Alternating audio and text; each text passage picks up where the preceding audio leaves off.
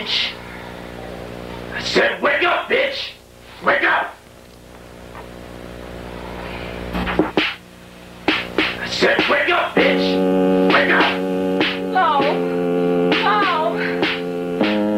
This isn't real. This isn't happening to me. I said, wake up, bitch. No. Wake up. No, please. Please let me go. No, don't do this to me. No, please let me go. Yes. This is what you want. And I'm gonna give it to you.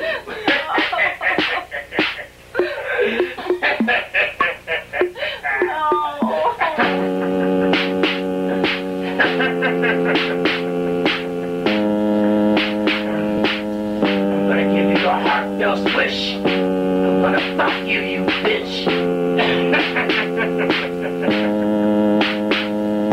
I said, wake up, bitch. Wake up. Yes, y'all, it's going down right now. Episode 176 of the 22 Shots of Moods and Horror podcast is coming at you live. I am your host, the Tromaville Community College graduate, the toxic offender, superhero, aka Moods. Yeah. And of course, I have my hetero gay life mate, the Mexicant. Get me the fucking thumbnail on time anymore. Double Late J, aka JP. What's going on, man? Yo, dude, we haven't done just me and you in like forever. I don't even remember the last time we did just me and you. You know, I was actually thinking about that before the show, and I didn't even conclude the answer. I have no idea. I mean, we've literally had a guest on almost every show for at least a year running, so this is very strange. So, but it's just the two of us. Again, I always have to do that when we do it. It doesn't happen very often, but I honestly cannot remember the last time that we had no guests. I don't even know what happened here. I think originally, because this week we were supposed to be doing the top 10 of the decade, ranking the years show, and really nobody wanted to jump on with us at all. Yeah. And apparently people don't want to do that show. So I'm like, that's cool. So then we changed it to this show, and then still nobody wanted to guest host, maybe because of the quality of featured reviews. I have no idea, but just nobody jumped up, and I'm like, all right, whatever. I guess it's just going to be the two of us. I feel like we probably just burnt everybody out. Probably. I mean, it is a combination of what time we record at, and maybe a combination of the films and length. Nobody else's show, like all our guests that we've had on, their shows are 3 hours max usually. So yeah, they're probably not used to going 5-6 hours. I'm still having a hard time figuring out why the hell these shows are so damn long all the time. It's funny because it seems like we're doing less segments, but they just seem to be going longer, like 2-hour Q&As with Watson and shit. Like, it's funny. We intend to have shorter shows, and then they end up being longer in the long run. It's very strange. Yeah, it is strange. Right? Like, that Watson thing was just bizarre to me. But yeah, man. So what's going on, man? What's going on? It's been a pretty busy week. Like you mentioned, I didn't get the thumbnail to you on time.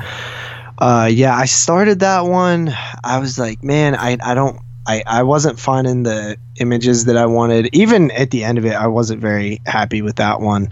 It happens sometimes, but I eventually finished it up. Me and Carly's been recording our show too, our new show, and that one's kind of weekly. So we do that usually every like Monday or Tuesday. It's actually only usually an hour, but the last show we did ended up being like 3 hours and took up my whole entire day, the day that I normally would do the thumbnail. That one, our latest episode, we actually did no featured review or anything. The main topic was all the movies that we've seen in the theater drive-in that are like retro films. So stuff from the 80s, 90s, 70s, 60s, 50s, anything that's not you mean all the exclusive 80s films, apparently, according to some people on Facebook groups. Yeah, dude, that guy, I was like, what the hell is this guy talking about? I was so confused. But yeah, we have when we did our total, it was 98. Wow. We've seen 98. So we went through the entire history from 2013 on and talked about each of the films that we've seen and gave backstory to us seeing them and stuff. It was pretty cool. It was something different, but it turned into a pretty decent episode. That's cool. So you guys record on Mondays and Tuesdays and stuff? I am. Yeah, usually Mondays, Tuesdays, sometimes Wednesdays. We usually like to have the show out in the middle of the week, so like Wednesday or Thursday. Well, since we're talking about the show, you might as well just do a shameless plug and actually say the title of the actual show. Yeah. It's His and Hers Movie Podcast, or HHMP. So I've been asked actually a couple times about this, and I don't know why people keep asking me, because I don't have the answer to this, but is this like the new Netflix and chill? Are you guys going to continue to do that, or are you just because Netflix sucks? Well, Netflix and chill was just really a name for just anything streaming. If you actually look at our catalog, it's mostly Shudder exclusives. Yeah, that's mostly what we did. I noticed but, that. Yeah. No, Netflix and chill isn't completely dead. This is our primary focus right now, and it's typically new theatrical films. But if we so it's your guys' version of Fresh Cuts, basically. But the difference is if there's not a theatrical film like this past week, we'll do something else. So it's not exactly like Fresh Cuts, because we might do an older film or something that's not a film at all, like we did this week. Mm-hmm. And so we kind of mainly do theatrical stuff, because the reason why is because we just see all of them. Like anything that comes out, we see. So we don't really talk about them so much on this show on 22 Shots. So I was like, where could I do those? And it didn't really fit with Netflix and chill. And I like going on Fresh Cuts, but I'm not always available when they're doing it. So it kind of worked out perfect. I didn't want to do content. I don't want like repeating content. So if I like do something on here, I don't really want to do it on there, and vice versa. So I figured, well, we don't really do a lot of the theatrical films on here, so I see them anyway. There's no room to do brand new theatricals. I mean, we never really were that podcast that did current stuff besides news, but reviewing current films wasn't really our thing. I mean, we did some. We did like It and things like that, but that was never really a focus of the show. And especially now with Patreon more or less controlling our featured reviews and stuff, we don't really do that. And I'm cool with that, actually. I like to do more retro stuff anyways. So yeah, me too. And not to mention that you don't get a lot of the films. You probably get less than half of what we get. It was actually kind of a defining factor in why we never did a lot of theatrical films in the early days of the show, because of that reason. It would be different if I lived, where I used to in Vancouver, because, you got 100 different cinemas, and they literally have like the best. They have cinemas that are exclusive for like indie films and like the circuit films. It's crazy. It's amazing down there. You can catch anything. But where I am, 8 hours north, with one theater or one cinema with like 6 screens, it's mostly kids movies, man. Yeah, it's kind of crazy how many actual theaters we have within an hour radius of us. Like we have the local one to my town, which is kind of the weakest one, and they don't get a lot. If it's like a big horror movie, they'll get it, but if it's like one of the like small, like the last 2 haven't been, actually the last, this past one, The Turning, which just came out, that wasn't there, and then The Grudge wasn't there, but they did get Underwater. But then we have another theater that's a really good theater and gets like everything. That's like an hour, like 50 minutes away. And then there's another theater that's like an hour away that is in the opposite direction that pretty much gets the same thing. So we don't really go to that one too often unless we're going to that area for something. And then we also have like a drive-in in my hometown, like 15 minutes away from where I live. We have we just went to a theater that we never been to that is an hour in like the other direction. And that one, we went to just to try something new, and it was all right. But again, like all these theaters also have things around them, like malls or something like that. So that's a reason why we might do a different one. But yeah, and then like when you go into Pittsburgh, there's like 4 or 5 theaters, but the one that we used to love called the Hollywood, it was purchased like 2 years ago and pretty much was turned into a second run theater. So like they used to play all kind of retro stuff. Like that's where I saw Phantasm and like all these, like the John Carpenter Fest that they did where they showed 4 Carpenter films. That is all done and gone, and it's absolutely like I don't know what the hell they did to that place, but somebody bought it, and it was a non-profit theater. It's been around since like 1920, and they just turned it into a second-run theater. So like, you know, they'll get like they'll play Star Wars for like 4 weeks after it's like you know pretty much done. It's just so silly. I don't even know how they like do like I can't imagine people actually go to these. Yeah, really. But yeah, that's unfortunate. But yeah, I never really realized it when I was younger, but we have like quite the options in here. And then, you know, even the others, like that drive-in I showed you the lineup for, that is only an hour away, like an hour and 10 minutes or something. So, you know, that's another drive-in, but they do that retro stuff every once in a while, which is cool. But yeah, Pennsylvania is actually quite a good state for cinema, actually. I'd never really realized it, but it is. It's such a big area for like horror fans and stuff too. I mean, you know, when I go, you know, Cinema Wastelands, there's so many people from that area, you know, that are there and stuff. A lot of filmmakers come from there. I mean, obviously Romero and things like that. But it's a very cultish type area. It seems like I always see people that are from that kind of area, and I'm like, that's so interesting because out in the West, like it's just such a different culture. Like they just don't have that type of culture out here. That's probably why there isn't like a lot of, you know, like horror festivals and, you know, horror cons and all that type of shit out here. And they're mostly where you are in the Midwest, kind of East Coast type thing, right? Yeah, and also like we have like 15 minutes from where I work, we have the Tom Savini Makeup Effects School, exactly, and the George Romero Film School. So like that's actually brought in a ton more. Plus, you know, we have the whole zombie thing and the Romero stuff, as well as the Toe Tag dudes from Pittsburgh. The guy that made The Barn is from Pittsburgh area. So yeah, I mean we and honestly, like Pittsburgh is a decent film town too. I actually just saw a trailer for this new Netflix show that filmed like literally 2 minutes down the street from Carly's house.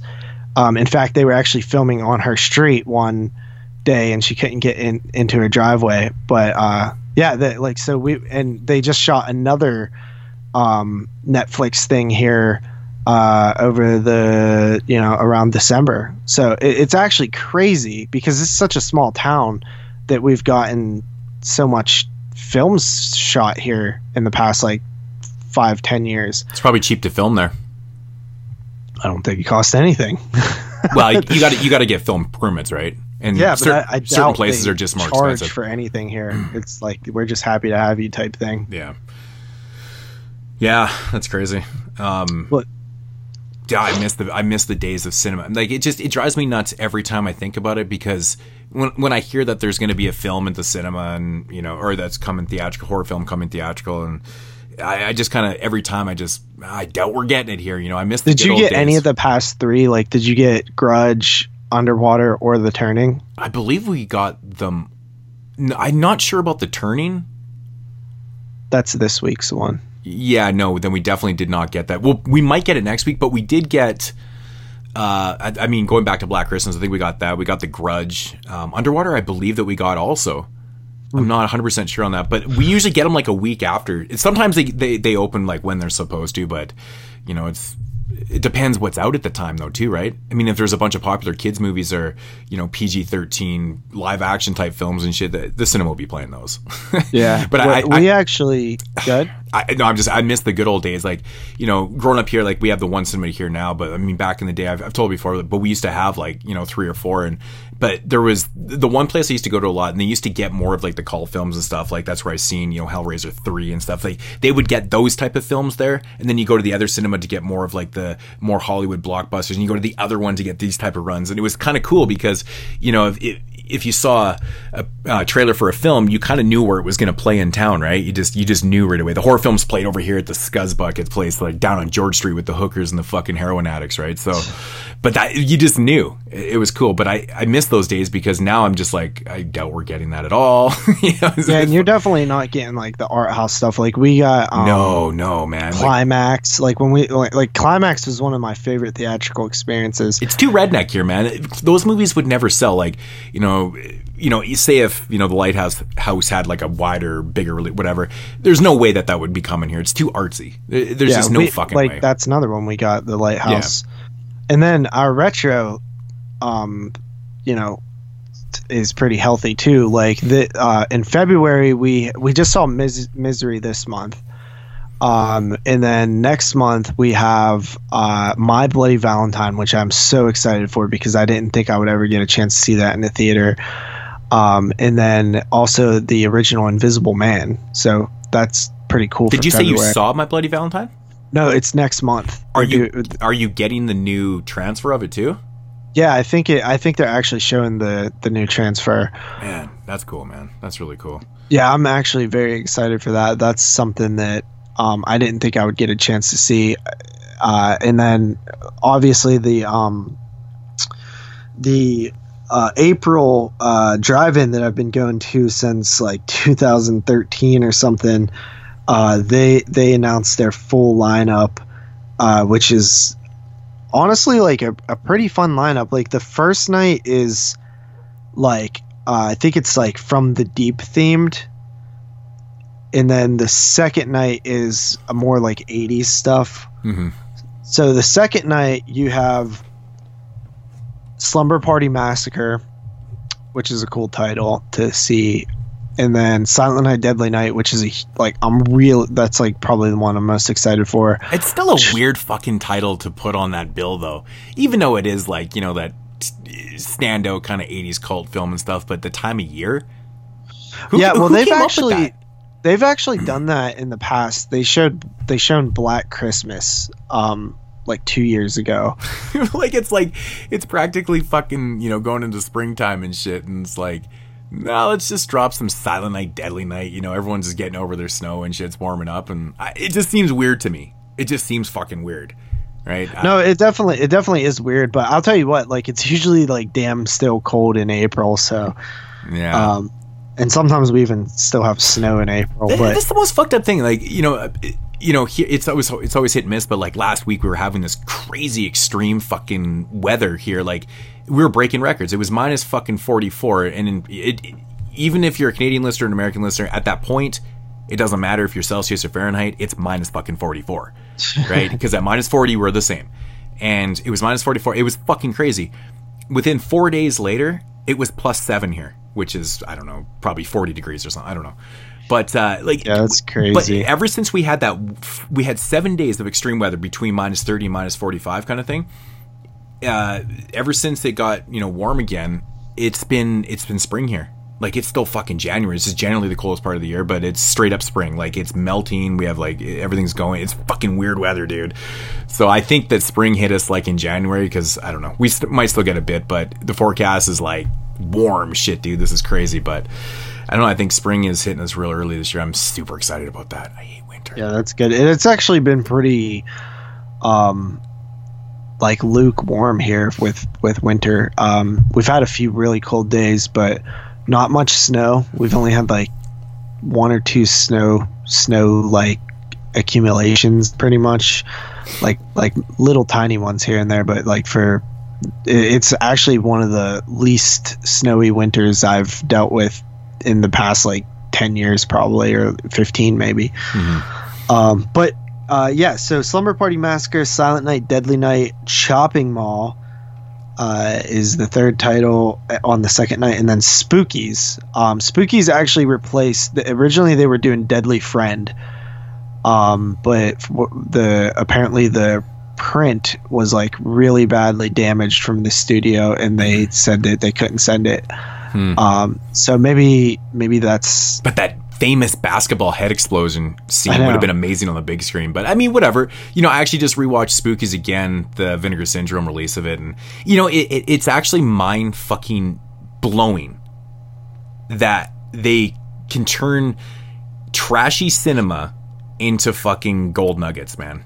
That's like The transfer is phenomenal on that Blu-ray. I'm just like, this is fucking crazy watching this. It sounds so insane, good. Dude. Like, it really is mind-blowing, dude. And it makes the movie so much more enjoyable. It's one of the most bizarre movies ever made because of, if you listen, like the production history is just, it's hilarious what happened with that movie. But it's just, if you can accept it for being as bad as it is, it's so much fun. It's fart monsters in it, man. Come on. Yeah. But I just watched Amityville 4, and that transfer is ridiculous too. I actually popped that in the other day and never even pressed play. I got stuck doing something on the computer, and then I just didn't feel like watching it, so I took it out of the Blu-ray play.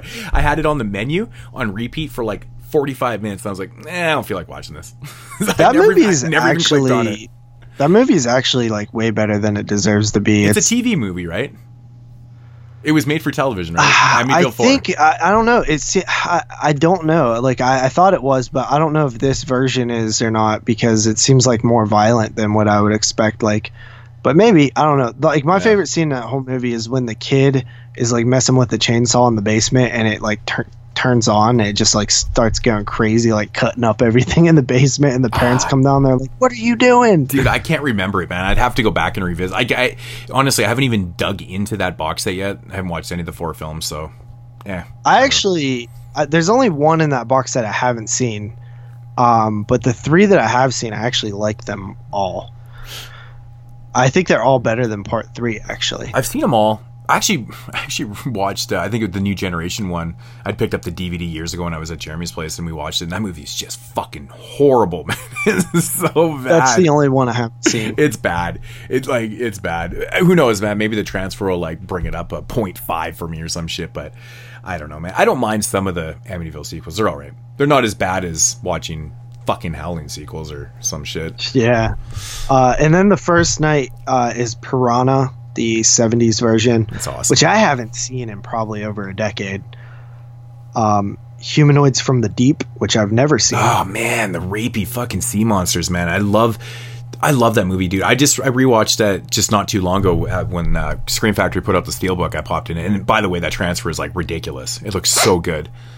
And yeah, it's such a stupid fun movie, man. It's literally creatures coming out the water raping women. It's fucking sounds awesome. It's amazing. Tentacles is the 3rd title, which is fun. Yeah.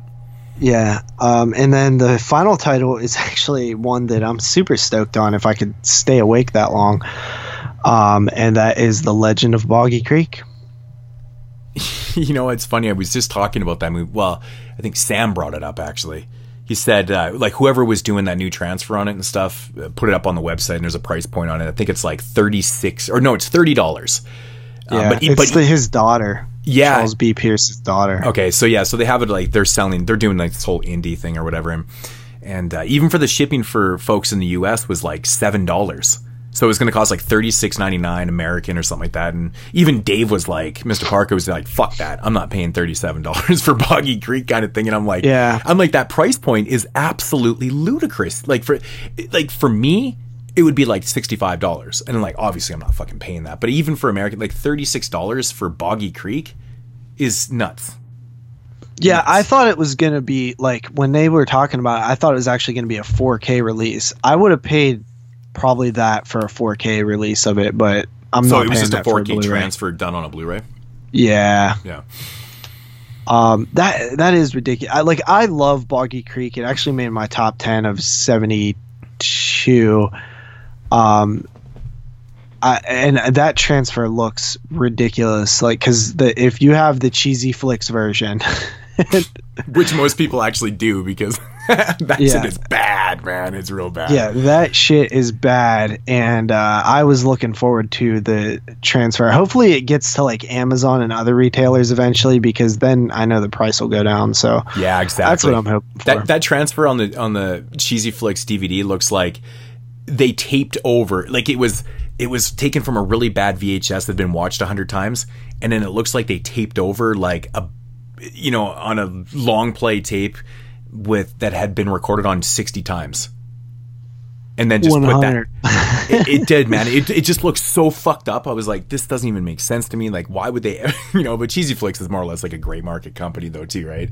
Yeah, I don't even think they're still in business. Well, they did get sued a while ago because they put out something that somebody tripped balls about and actually sued I think them. it was VCI or something. I think they put out something that VCI owned. Yeah, or something like that. And then someone tripped balls and then was like, hey guys, you owe us some fucking money. And obviously it's Cheesy Flicks. They don't have any fucking money. So I guess they probably just folded. But oh man, it's funny. Actually, I got a couple Cheesy Flicks shirts. The wife actually she still wears her Cheesy Flicks shirt around the house when she's doing like housework and shit. It's hilarious. So, but anyways, yeah.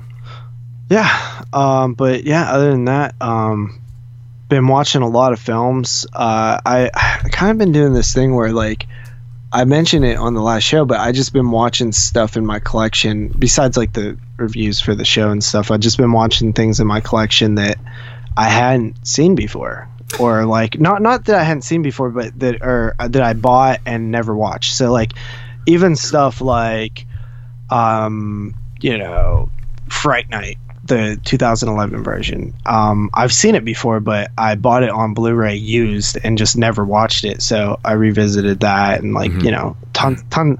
I'm actually doing pretty well. I think I've watched like 20 unwatched titles so far. And last year I would probably say that like my entire year I'd only seen maybe like 40 of my unwatched titles. So I'm already, 1 month in doing better than doing half as good as I did last year, which, I was looking at my collection, dude. It's literally hundreds of titles unwatched, and I was just like, this is ridiculous. Like, I gotta start watching some of these. So that's been my like goal this entire year. That's crazy. You got that many, man. I've been doing the same thing. I've been going in some rewatches and stuff, but I actually had this really strange moment the other day because I went to go grab the Dead Ringers Blu-ray, and then like as I was going to grab it, I was like, wait a minute, I never fucking upgraded that. I still only have that on DVD.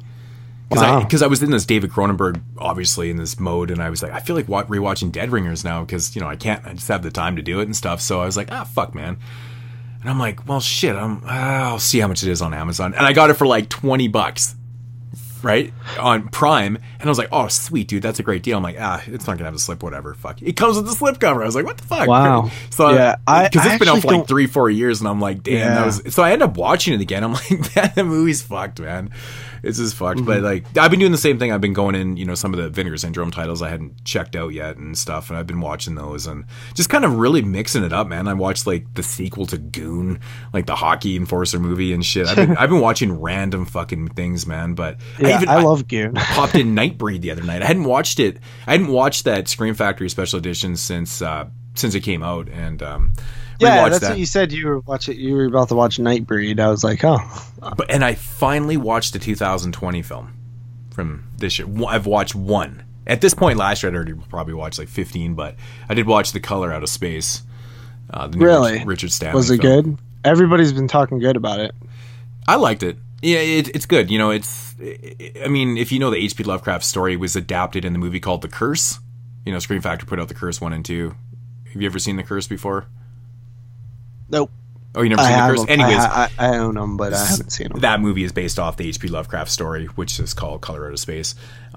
This is more or less, it's like a very, very much updated, a little bit more effects, like, because I think The Curse came out in the early 90s, I believe. It was good. Nick Cage, there was a couple moments in that film that just completely had me in fucking tears, man, because Nick Cage pulled some Nick Cage out, and he has this one scene where he just loses his shit inside a car, and I was fucking laughing. I'm just thinking Vampire's Kiss the whole time, right? But there was some legitimately funny ass moments in it, but I think the third act kind of lost me a little bit. I was kind of getting... it was losing me with the amount of like special effects and things that were going on. I don't know. I thought the color scheme in the film was like really cool and stuff, but it felt like it was overdoing it for me. And at points I was just like losing interest in it and stuff, but it was still really solid. I gave it like a 7.5 out of 10, but I know people are like really, really digging the shit out of it. But actually one of the very first things I heard about the movie was Nick Cage was fucking horrible. He was horrible. And I'm like, but I mean, if you don't like Nick Cage, like you're probably not going to like him in much things because he's kind of Nick Cage in a lot of things, He does overacting in certain scenes and he's weird in other scenes and shit. And you get exactly what you expect with Nick Cage in this movie. And I thought it was kind of entertaining. He was definitely the most entertaining part of the film for me. besides Tommy Chong. Tommy Chong's character was fucking awesome in this movie. He plays this like out fucking spacey character type thing out in the woods and stuff. His character was awesome, and fuck man, Tommy Chong's just Tommy Chong. But I can see why people are liking this, and I'd put money on it right now that you're going to see Color Out of Space on top 10 lists this year. 100%. Yeah, it wouldn't surprise me. Yeah. I'm actually 0 for 3 with 2020 movies. Wow. Yeah, so. What have you seen? 0 for 3. Underwater? What else do you see? The Grudge. Oh yeah, The Grudge. and The Turning. Oh, all the theatricals. Yeah, okay. Yeah. Haven't ventured past that. You know, Isn't The Turning just like an updated version of like The Innocents or something like that? Yeah, Carly said it's not that similar though, because she just watched The Innocents. I've never seen The Innocents, so Oh, it's classic material. It's an amazing film. It's really yeah, good. I'm yeah. But yeah, pretty busy, like long week. But other than that, I haven't been up to too much. Yeah, I've been just doing what I do, watch films and shit, man. I'm just looking at my entries for January. What is it, January 24th today? 24th, and I've watched 65 movies already this month. God damn. That is fucking ridiculous. So Yeah, that's pretty crazy. I'm at 35, which is really good for me. Like that's like record-breaking pace again for me, but I'm not keeping that up. I'll tell you that right now. Yeah, it's just the way things have been working out this month. Like, you know, 8:30 hits, and I've just been able to fit in films, you know, because I don't watch films during the day. Like Fridays, I never watch movies because, you know, we record once. You know, I usually start watching movies, right? 8:00 at night is when I start. So, yeah, I have missed days and shit. It's crazy. Like, I don't even know how the fuck I watch so many damn movies already. This is crazy. But yeah, 65 movies. God damn. But did you get a chance to check out any of the skills comp? NHL skills comp tonight? No, I didn't. I gotta say, man, I'm usually not a big fan of watching the All-Star Week. Maybe sometimes the All-Star games, they're kind of fun. Now with the 3-on-3 formats, I think it's kind of interesting, but yeah, with the kind of tournament style type thing they got going. But I usually don't watch the skills comp because it kind of loses me. I'm just like, eh. But this year they actually changed a couple of the skills up and stuff, and then they actually had the women's All-Stars come and play a game in the middle of the skills comp, and it was fucking phenomenal, man. Like, they're so cool. It was Canada versus US. Canada won 2-1. But, of course. but no, the US is really, really good. But like the Canadian, oh my god! But the goaltending by the Canadian goalie was just like ridiculous. It was fucking ridiculous, man. And of course, it's 3-on-3, and it's so entertaining. It's just nonstop and shit. But yeah, it was probably one of the first years I ever kind of finished watching the skills comp and went, wow, that was really entertaining. I've actually never watched it. Yeah, I usually just kind of like, whatever. If I catch a game, you know, and then they kind of, like I said, they changed it to 2 formats where it's like 4 teams. They have 2 mini games kind of thing, right? Yeah, so. I've actually never watched the Pro Bowl either. Like once in my life. For as big of a football fan as I am, I've never watched the Pro Bowl. I have here and there. I don't make a point of actually going out of my way to watch it, but yeah, it's kind of like the All-Star game. It is what it is, man. I mean, honestly, if you're not really that deep into watching, just watch the fucking highlights. Yeah, that's kind. I do watch the highlights often, but yeah, I've been like real heavy into hockey since the NFL season. Well, I can't get over that fucking Crosby was gone for like 6 weeks or something like that, and the fucking Penguins kept winning without him. I was like, this is ridiculous. It was insane. Like, we were on a hell of a run. Like, we were winning like crazy games. I believe I read they were talking about how we had 3 games this year where we've come back from 0-3, or, you know, down by at least 3 points, which we're the only team this year that's done that. It's pretty cool. But yeah, that like we kept winning and winning and winning. Like December we killed it. We were like, in terms of our record, I forget exactly what it was. And then we like I feel like, you know, just looking at the points and stuff like that, we were, I think, down in like 5th place or something. Now we're like 2nd. We were kind of chasing the Capitals. We did lose to the Flyers the other night, but yeah, just like we were just playing like crazy good hockey for a while there. Still pretty hot. We just beat the Bruins the other night too. It was a good game. Yeah, it's fucking crazy, man. You know, without Crosby and stuff. And then he comes back and then just fucking tears it up. Like, I know. ridiculous tearing it up. I'm like, man, that guy never misses a beat, man. He can be out for 6 weeks and just like he wasn't out for 2 days, kind of thing. It's crazy, man. It's absolutely crazy. But yeah, the Pens goalie, not Matt Murray, but the other guy, he was actually in the All-Star game. He's one of the goalies that got picked. I think Matt Murray might Jari. Yeah, Jari. I always forget the guy's fucking name, but yeah, he's been playing very well. Matt Murray's actually not been playing the greatest, but no. Jari's been playing great. Yeah, really, really good. Enough to make an All-Star team. That's crazy. The competition is so fucking hard in the NHL right now, to make that and shit. So, but yeah, that's pretty crazy shit. But yeah, I was really, really like, wow, those women, man, because.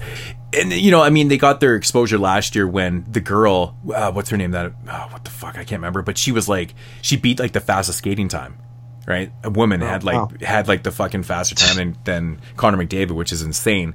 So that kind of sparked that. And plus, they've been trying to get their professional league going and stuff. And they're thinking within the next year or two, because it's been happening for years. Well, that'd be cool. That'd be cool. So they're going to have the WNHL, which is amazing to me that it hasn't been a thing yet, because women's hockey's come so far in the last 15-20 years. It's crazy. There's so many fucking awesome players, like legitimately amazing women hockey players. I've never seen women play hockey. Oh, honestly. It's such a big thing in Canada, right? Because with the Olympics and women's hockey, obviously hockey is it's a religion here. It's literally insane here, right?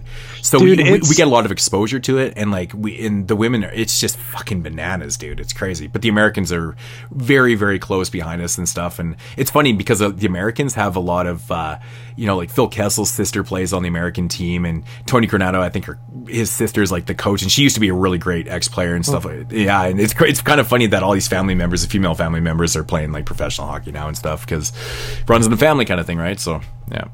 The thing about my favorite sport is MMA, which is its own separate breed because it's not a team sport. Yeah. But my favorite team sport is football. But man, hockey rivals it sometimes. Like those 2 cup runs, 16 and 17 that we had. Like I never had any experience in sports where I had that many heart attacks in that amount of time, because the playoffs are so damn long, and we're going to game 7s and stuff, and I'm just like overtimes and things. It's just it really is an exhilarating, exciting.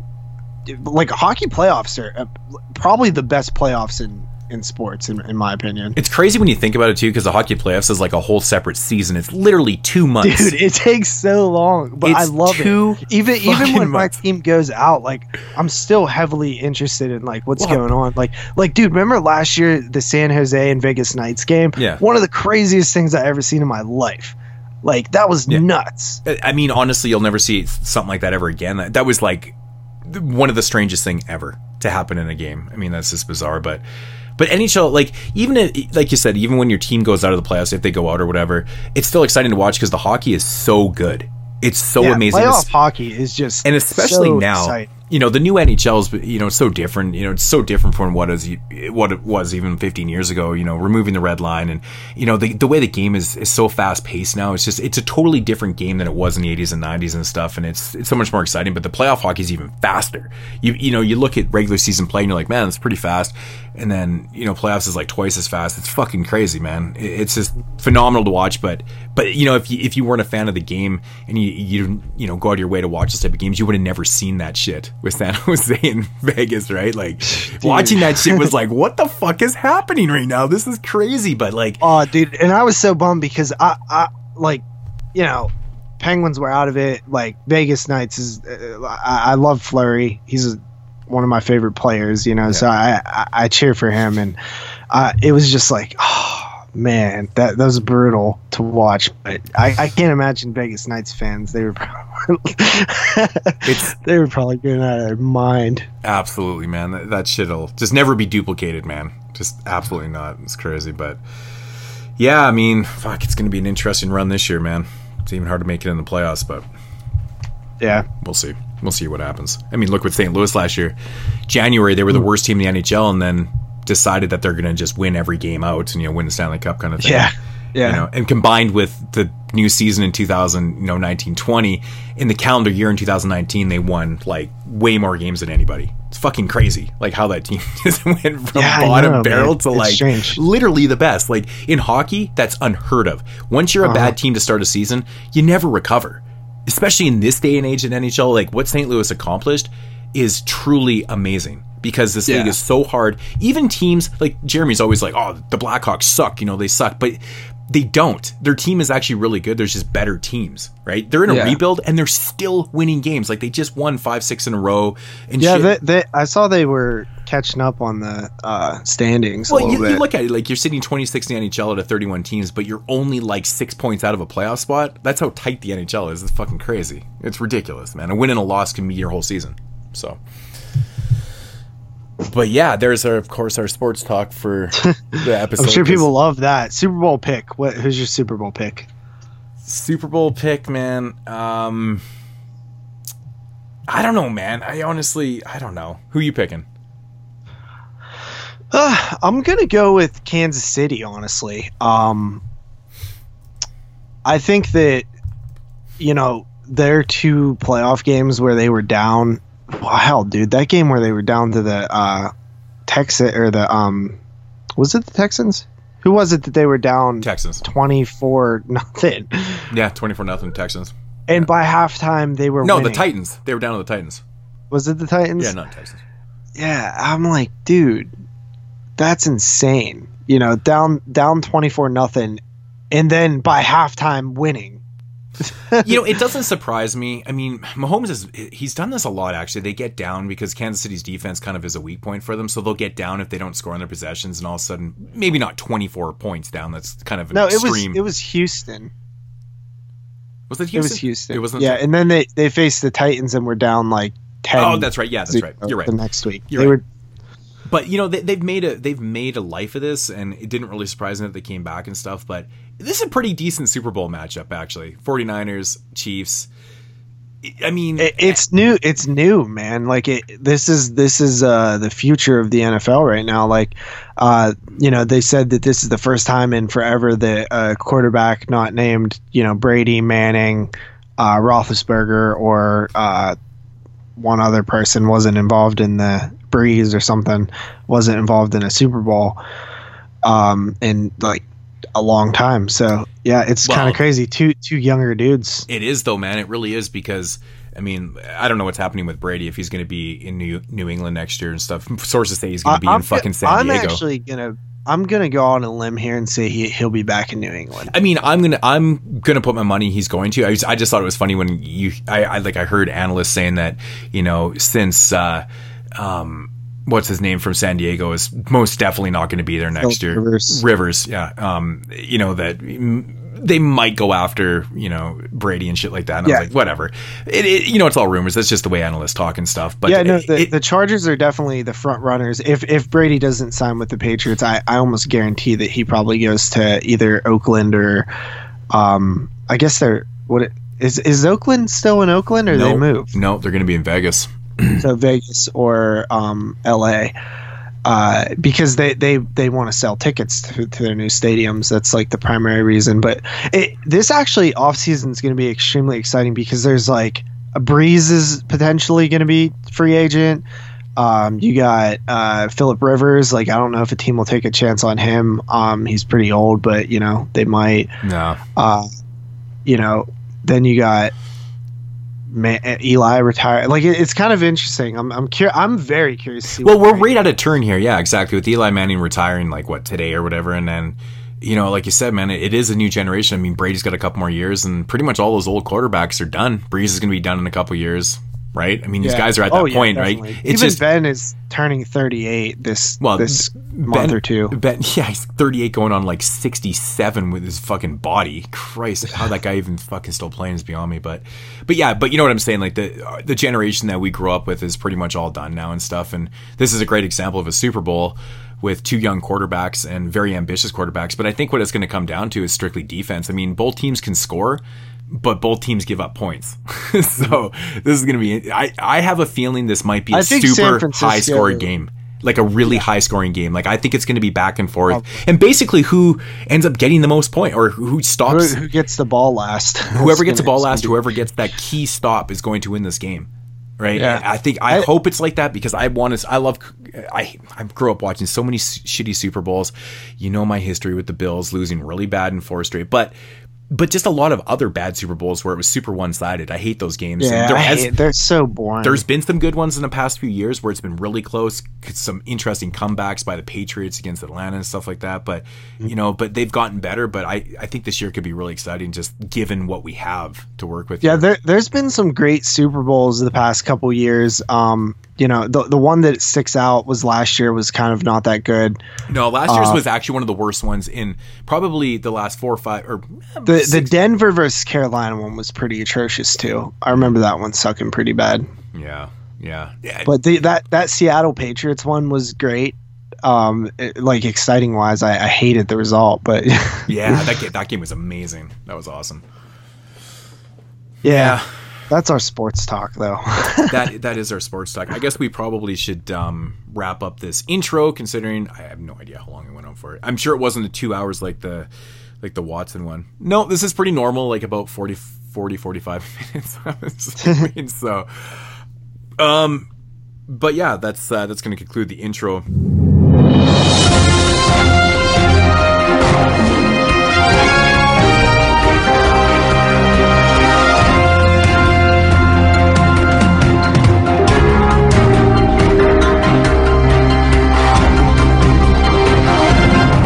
Do it live. Okay.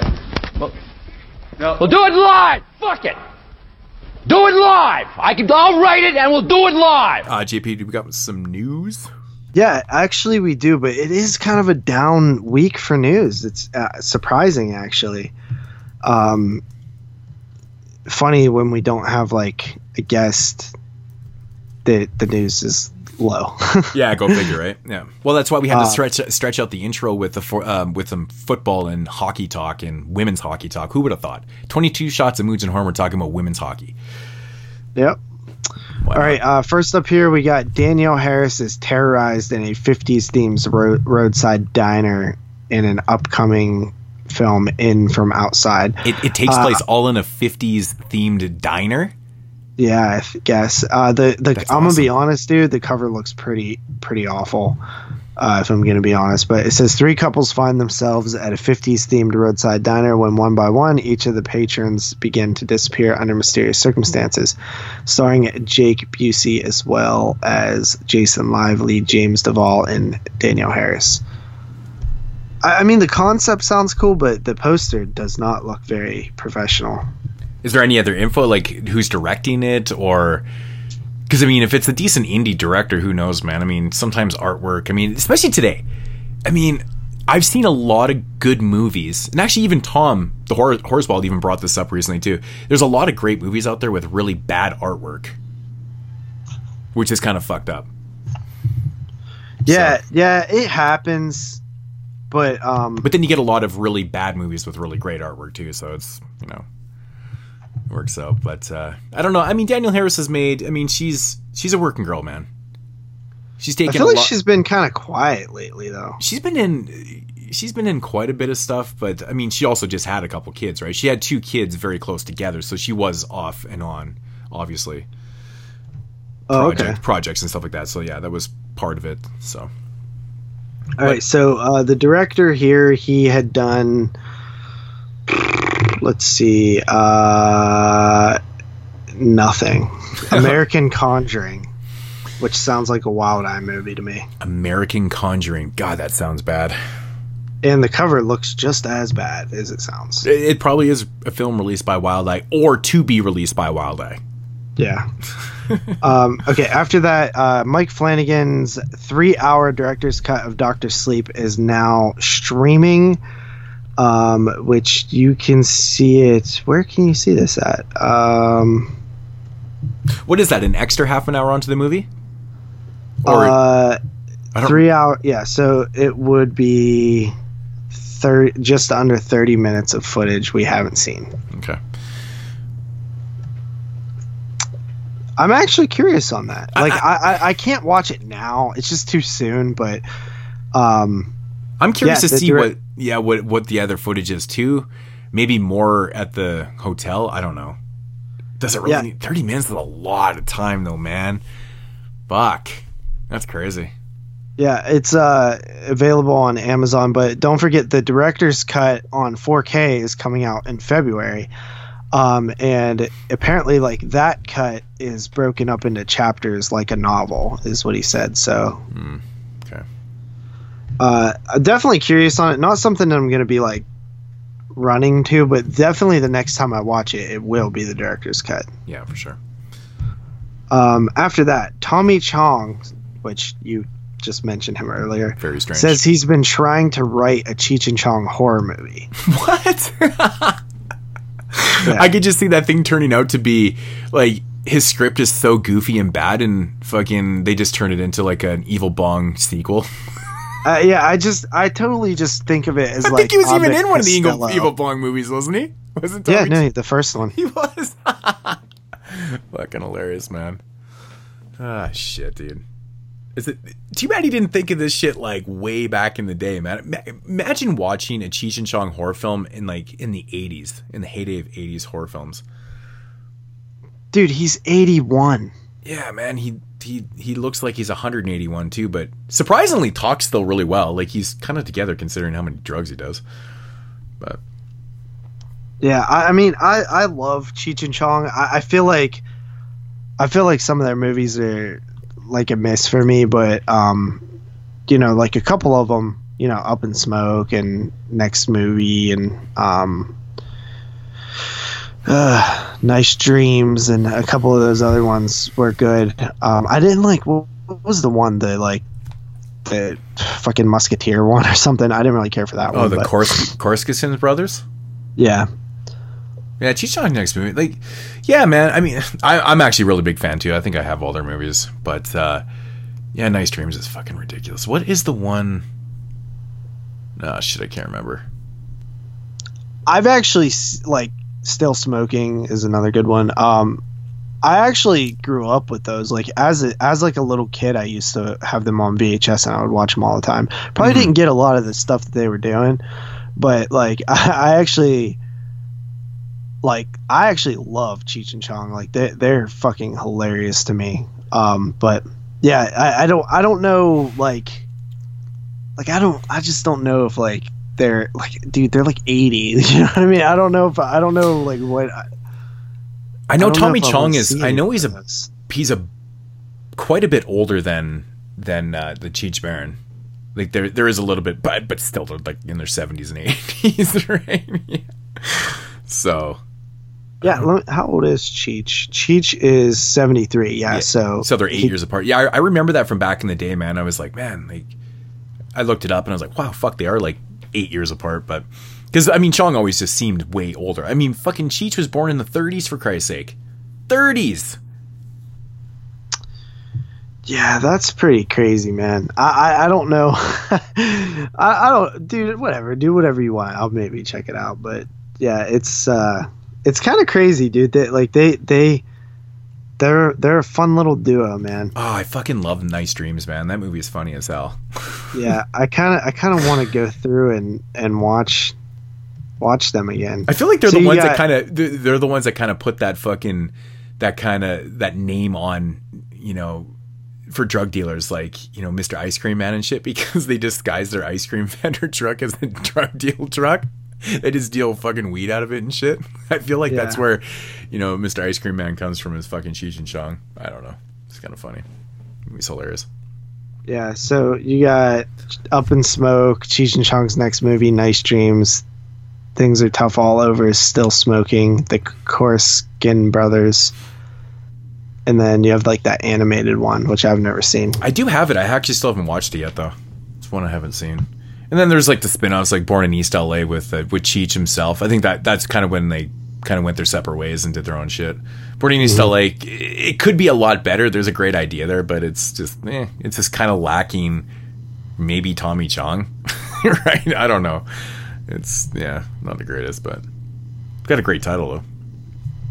You know, I don't think I've seen Things Are Tough All Over. It's pretty fun. I think Korskinson Brothers is probably one of my least favorites too, to be honest. But Yeah. yeah. All right. After that, we got Columbia Pictures is bringing back the Anaconda franchise to the big screen with a new movie. Oh fuck! Is this a remake or a reboot or a rehash or a fucking?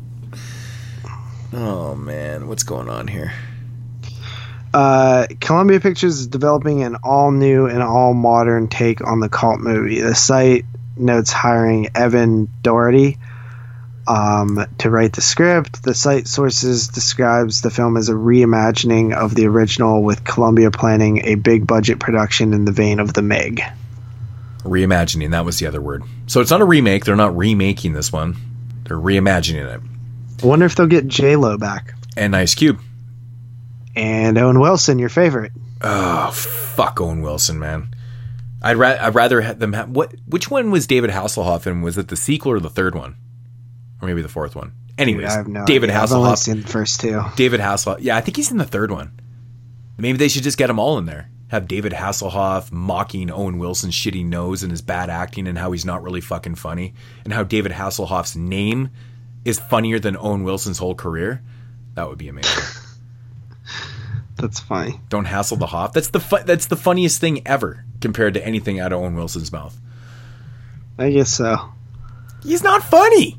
It's like, I mean, I've always liked Owen Wilson, so I'm not going to be with you on that. I don't get it. I've never understood the appeal of Owen Wilson. Like, seriously, I think I'm missing everything that he's saying because I'm looking at his fucked up nose all the time. Have you ever seen, like, Shanghai Noon? Yes, I have seen Shanghai Noon.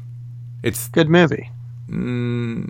His nose looked pretty shitty in that movie. Have you ever seen Meet the Parents? Yeah, everyone's seen Meet the Parents. Yeah, he's good in that too. No, he's not. He's fucking terrible. He's a piece of shit in that movie funny. too. He's a piece of shit in that movie too. You know, I don't really find Ben Stiller all that funny either, but it's kind of entertaining. Have you ever seen Marley and Me? I refuse to watch movies that are that sad. I can't.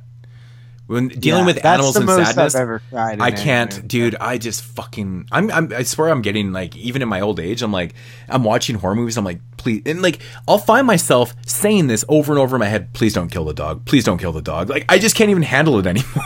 Even though sometimes it's like so fucking funny. Like, oh man, I don't know, dude. Like, it's not even funny to me. I guess I'm getting old and emotional and shit. I don't like killing dogs on screen. No matter what you feel about Owen Wilson, he's a hell of a lot better than Luke Wilson. No, they both suck, but I hate. If I had to Wilson. choose one of them, I take Luke. What? That's crazy talk. That's just he was in that. He was in that movie. What, Vacancy? Yeah.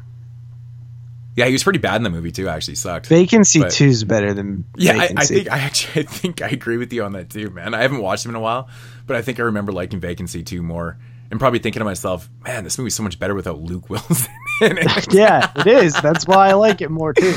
Dude, I fucking swear we always get on these tangents about like just ripping on certain actors, like fucking, oh man, Jeff Goldblum. Fuck, Derek will not let me live this down. Like, he brings it up almost every day. They call me Moods Bloom now and shit. Like, it's fucking, because nobody can figure out why I have this deep hatred for fucking Jeff Goldblum. I don't know. Sometimes some things you just can't explain. You just know deep down in your core, hidden somewhere in that fucking, you know, that dirty, filthy soul of mine, that I just know that I don't like him. You don't have to. What's wrong with Jeff Goldblum? I don't know. I don't like it. I just hate the way he acts. I hate his. I don't like the way he looks. Maybe I don't like his nose either. Maybe I have a thing against bad noses or something. It's his acting, man. I can't stand the way he comes off. To me, he has this like weird arrogance about him in every role, and I'm like, dude, you're Jeff Goldblum. You can't be arrogant. Like, your ego, I can see your fucking ego. Your head is growing on screen. It's ridiculous. Fuck you, Jeff Goldblum. Oh, what about Behind Enemy Lines? That movie, that's a good movie. Yep. But I can do with certain people. I can do without certain people. Starsky and Hutch. Hated that movie with every ounce of every fucking passion I've ever had. Oh, I hate that movie. It's like Dodgeball. I can't fucking stand Dodgeball. Dude, I can't stand Dodgeball. I hate Dodgeball. I know we're going to get so much flack over this because every time I bring up Dodgeball, everyone always thrips balls at me like, how the fuck don't you like Dodgeball? It's so funny. I'm like, it's fucking Ben Stiller and fucking all these unfunny fuckers. Dude, Dodgeball sucks. Like, I'm not afraid to say that. Like, I've always hated Dodgeball. The movie's stupid. It is, man. It's just not, it's not even that. I mean, all comedies are stupid to me, but it's just not funny. The only point to doing a comedy is to make it funny, and if it's not funny, well, you're fucking Owen Wilson or fucking Ben Stiller. Although I do like Ben Stiller in a few movies. They're making a new Shanghai movie. It's called Shanghai Dawn. With Luke Wilson? Yeah, and Jackie Chan. Is Owen Wilson in this shit or what? Yeah, Owen Wilson, Jackie Chan. This is the third. They're completing the trilogy. Shanghai Noon, Shanghai Nights, and Shanghai Dawn. It's like the Of the Dead trilogy. Oh my god! Can't believe Jackie Chan's doing. I can't believe he did even 2 of those movies. Christ! I haven't seen him in forever. Oh, he's been in some good movies. He played a villain in a film a couple years ago. It was really good. But I've watched a couple. Yeah. I used to watch Rumble in the Bronx like all the time when I was a kid. I love it. I haven't seen that movie in so long. I should revisit that. Like American Jackie Chan is like outrageous. That dude was on a different fucking level because he was so cool to film because he would do all his own stunts, obviously, right? But so you just make shit up on the fly. Yeah, so like when you're throw this ladder up in the air and I'm gonna do a somersault over it and then kick it with my back foot and it's gonna flip over and then I'm gonna duck under it and I'm just like, what the fuck? But it's just his agility and his sheer just the martial arts aspect of it and stuff is incredible. But it's so easy to film. You don't have to cut. You don't have to edit. Like it's just insane to watch because you're like, wow, he's really doing that shit. It's nuts. Fuck, he did some great movies, man. I used to love flicks like that when I was a kid. I haven't watched any of that type of stuff in so long. Mm-hmm. Yeah, I've been wanting to pick up all those Jackie Chan releases from 88 Films, which I'm probably going to. They're actually really cheap right now, but get myself back into it. I didn't even know they were doing Jackie Chan. Yeah, stuff. They've been releasing a lot of companies over in the UK, like Eureka and a few other companies, have released a lot of Jackie Chan movies, like Police Story. I think that might even be released by Criterion here. But my point is, a lot of the other, a little bit more geared to the American audiences, Jackie Chan films from the Hong Kong days, but so many of them are coming out. It's crazy. They have like pretty much a Jackie Chan line from 88 Films. It's awesome. So, and those are amazing. So I feel like watching Rumble in the Bronx now. I should upgrade that, man. That was cool, dude.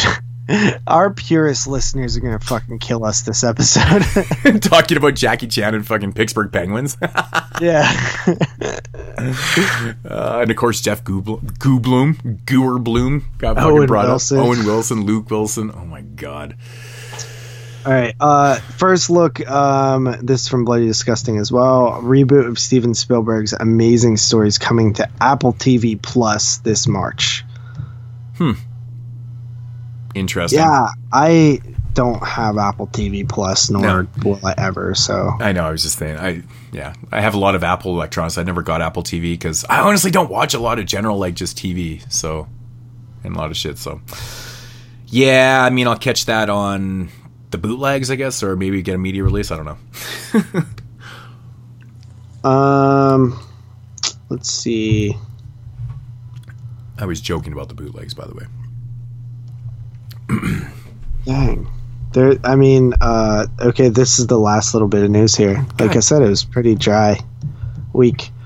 Richard Stanley's Dunwich Horror will expand his Lovecraft universe and feature the Necronomicon. Oh, yeah.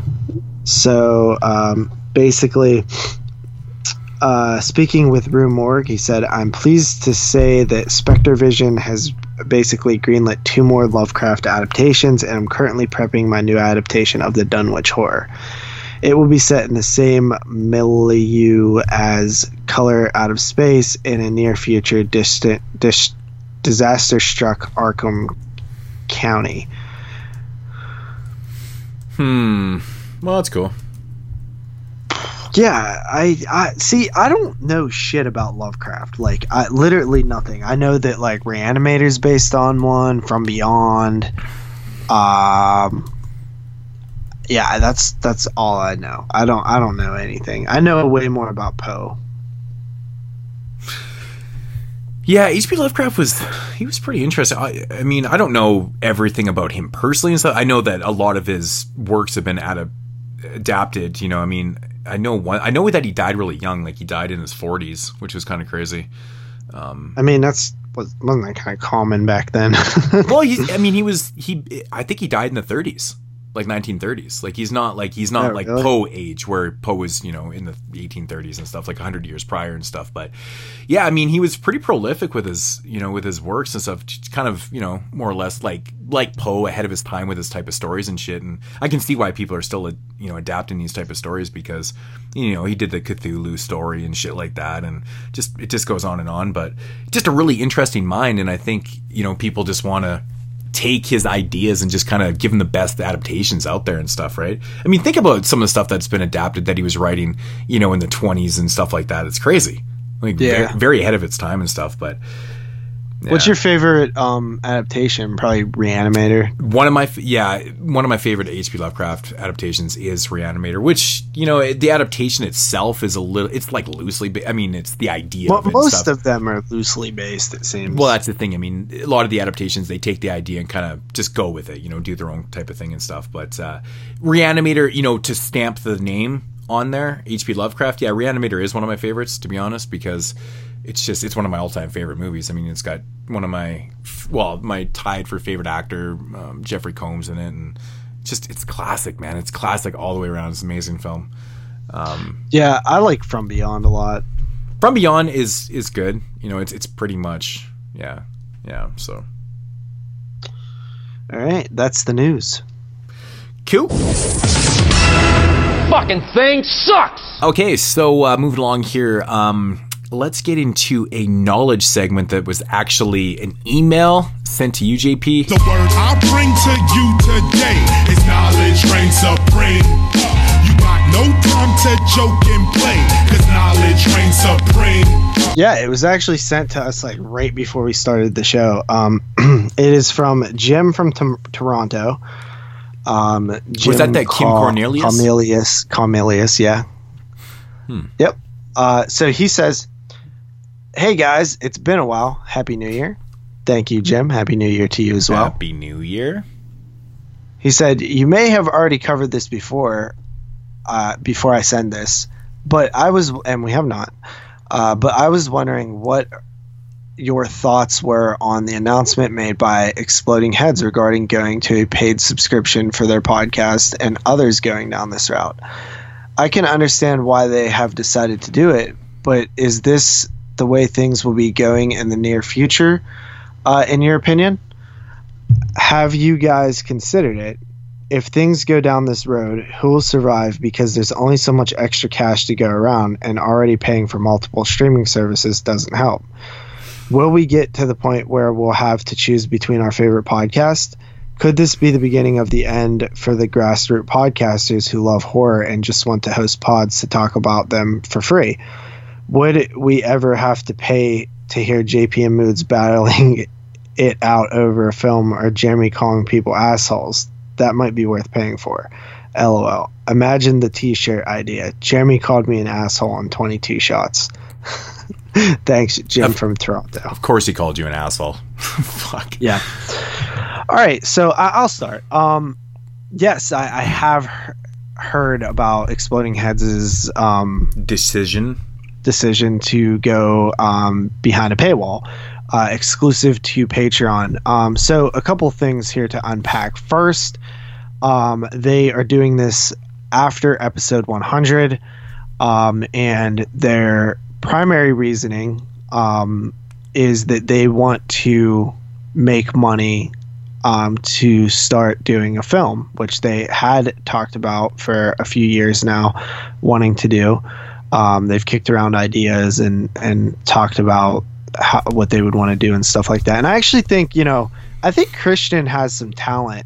Even like the videos that he edits and stuff like that, and he, his little shorts and stuff like that actually he probably is the one that has like the creative drive out of those guys in terms of like filmmaking. So I could see that happening. Two, putting the show behind a paywall, is an interesting choice. I can't say that I'm surprised because I've seen other shows do this, and it seems like a lot of shows are going that territory. For me personally, I will not do it. I know that Moods and Jeremy feel the same, and Moods can elaborate himself. Jeremy's not here. But, unless they were forcing me to do it, which I know they won't, I don't want to do it. And my reasons for that is because I've always hated limiting things from the public. Like, we've talked about limited releases of Blu-rays. Like, you're denying people from seeing film. I don't like that. I don't like limiting the people that can listen to our show. So you guys don't have to worry. We're never going to do that. Like, the timed releases is one thing for us. We do an early access format, which people do love that are part of the Patreon, that download the episodes early. We get a lot of downloads from those, and people seem to like the early access, which I think is a fair compromise for the listeners who, and hey, there's people that genuinely can't afford it. Do I think that people should pay for content? The answer is yeah. I actually do think that if you really like something and it brings you entertainment, I think that you should pay for it. And that goes for that's the same way I don't like pirating movies. You know what I mean? I know that everybody out there has done it here and there, including myself, for specific reasons or whatever. But for the most part, I buy the movies that I watch. And I think that I think that's the way it should be. I think you should buy music. I think you should buy any forms of entertainment. That you shouldn't, just take it and not expect to ever pay for things. Now, do I think that everybody should pay for our podcast or another podcast? No, I don't. If you don't like it that much, if it's just something you kind of casually listen to, then no, it's not worth it for you to pay for. But the people out there that tell us, hey, your show really gets me through the day, and I appreciate it so much, all the hard work you guys do and stuff like that. That's nice too. But a buck or two for the early access or something would be nice as well. And not listen, guys, the amount of money that we make from the Patreon is nothing. It's like very, very little. So it's not about the money at all. It's about the motivation. It motivates me to see growth and see some kind of just even like when we first were able to pay for our hosting and our website and stuff without money out of our pockets, it meant the world to me, because I was just like, wow, we created something that actually is paying for itself. That's like insane. I was so happy. And but back to the point where I do think that this is content, and the amount of time that we put into it, I think that it should be worth something to certain people, not everybody. And it's fine if you're somebody who doesn't like, that it just enjoys it for free and that don't think that it's worth any money, then yeah, you shouldn't have to pay for it. But the people who actually are out there saying like how much it means to them and how great how great it is and how it makes their day go by so fast and how it gets them through hard times and stuff like that. Like, hey, I appreciate it and the kind words and stuff. But if that was me and I do this, I donate to shows that do that for me, because what is $2 here and there, but at the end of the day, to go back to the Exploding Heads thing, I get why they're doing it. It's not for me. It's not for us. I see where they're coming from. I do think that the negatives to it is, one, you're severely cutting your audience in sections. Like, I couldn't even imagine 50% of the people that listen to us paying for it if we went behind a paywall. I would say, honestly, more like 1/10 of the people actually. It's that whole thing, right? When you've provided a free service for people, and then all of a sudden you're asking them to pay. I mean, at that point, you're not really given... The only option that these people have now is either pay or don't listen. At least with the way we do things, we have a Patreon, but we don't force people to donate or, to buy shows and things like that. If they don't donate to it, we're still going to provide this free service for people. And that's a big thing, dude. I don't want to ever force somebody to pay for something if they don't think it's like, some people just think that it's cool. It's like it's something that I listen to so from time to time. They don't think that it's this amazing thing. Other people think that it's awesome and super cool and stuff like that. Those are the people that a lot of them do donate to us, but I get what you're saying. Like, I don't want to ever force somebody to pay for something that they might not think is worth anything. Options are a good thing, right? We have a Patreon, yes, but we don't force people to, like I said, to donate to that or whatever, and we still continue to do this free regardless of it. And I think that's a really good thing for the fans, and I think the fans and the listeners they respect that. I think when you've provided a free service and then you solely don't give the option and you're going to go behind a paywall, I think you're alienating a lot of people. I think you're hurting a lot of people's feelings. And I think you're creating a lot of controversy too, because I mean, you're obviously creating a lot of, a lot of talk and and I'm not just talking about Exploding Heads. I'm talking about for other podcasts that want to do this and stuff. I mean, what are the true motivations here? So with Exploding Heads, they're talking about, they want to do this movie and stuff like that, but people are going to question that. Like, are they, is this what they're using the money for, or now are they just getting greedy, or whoever, it raises a lot of questions. I think you lose a lot of loyalty that way. And I honestly believe, and if you have a fan base, I mean, in my opinion, I don't think you're going to even retain 30% of those people that are going to start, or gain. I mean, let's face it, man. I mean, their Patreon is a decent size, right? But at this point, I mean, are you going to be gaining more?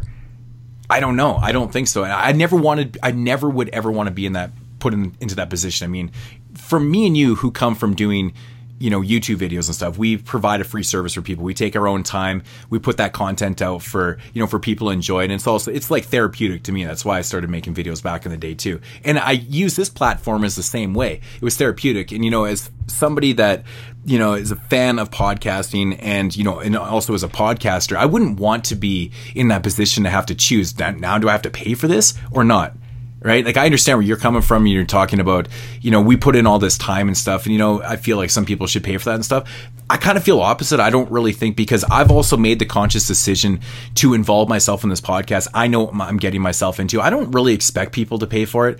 And frankly, I don't really want them to, just to hear the show. I mean, like I said, again, the Patreon is an option. A Patreon is just an option if they want to. It was something that was created because, okay, here's some options, guys. You guys want to get involved with the show, and that's how it was actually created, was to get people more involved. Because we always used to have people ask us, hey, can you do this show? Can you do this show? And we're like, okay. Then all of a sudden we have 30 shows lined up, and we can't get to them all. But if we kind of break it down with the Patreon, if you guys want to, do this, pay for this, blah blah blah, and it kind of worked itself that way. But it's an option at the end of the day. That's the biggest thing. And at this, and having those options, we're not hurting people's feelings. We're not alienating people. And like, I understand where people are coming from. Jim talked about finances and stuff with all the streaming and the way people have to watch movies and stuff. There isn't enough money to go around to everybody. I mean, that's a fair point, because I did say, like, what's $2 and stuff. But like, if you have an entertainment budget, essentially, where you put 12 for Netflix, you put 5 for Shudder, you put whatever for Hulu, you got your Spotify, Disney Plus or whatever. Yeah, all of a sudden that is, $60-$70.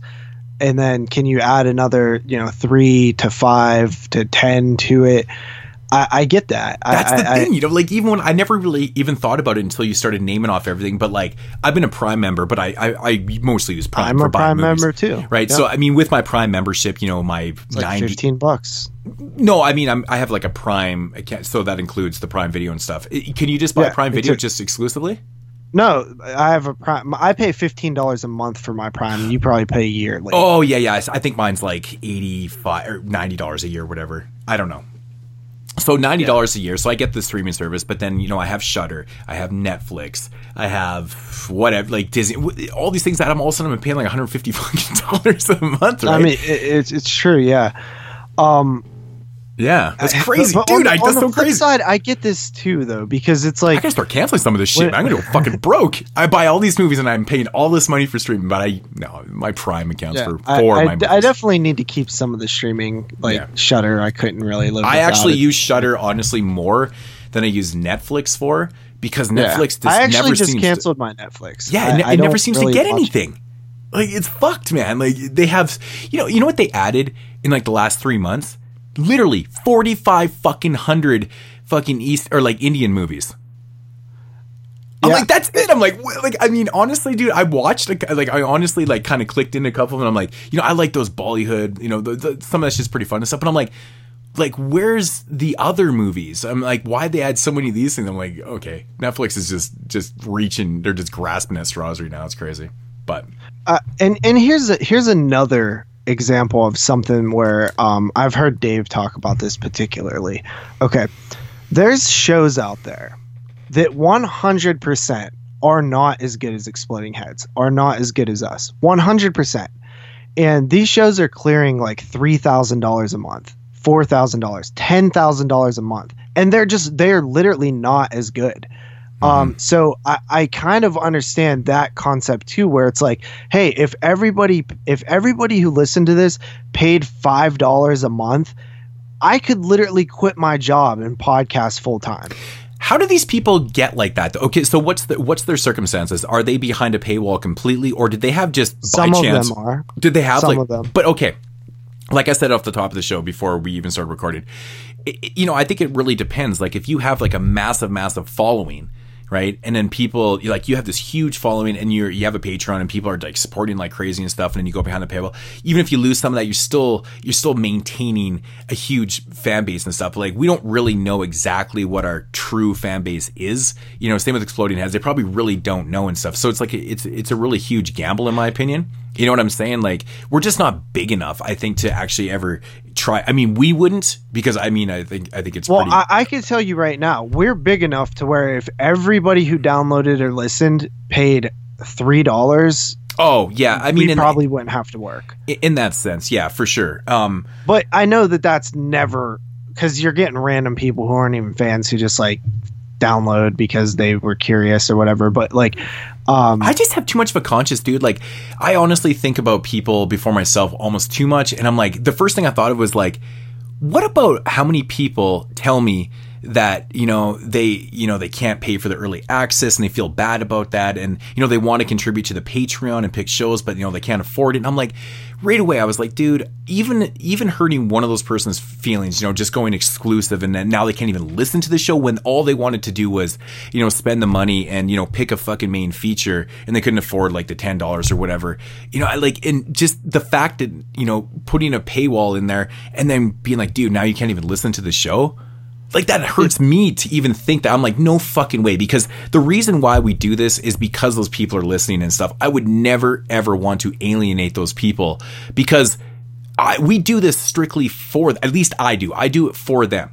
And, I love doing this. I love sitting here in my studio and recording and doing this shit. But at the end of the day, that's what I said about last week about, like, I wish people would comment a little bit more, because the comments are getting far in between and stuff. And I think it's a lot of people are just so used to listening and stuff, and they maybe just think that we know what they're thinking, whatever. I don't know what it is, but it is nice to get the feedback, because, at the end of the day, we still get motivated by that. Right. And I think, motivation honestly, is everything for us, man. And it really is, It is. It's everything for me personally, because for somebody, I haven't really been like too public about this. I haven't said it on the show, but I basically had to quit my job for this show. I kind of made fun of that last week.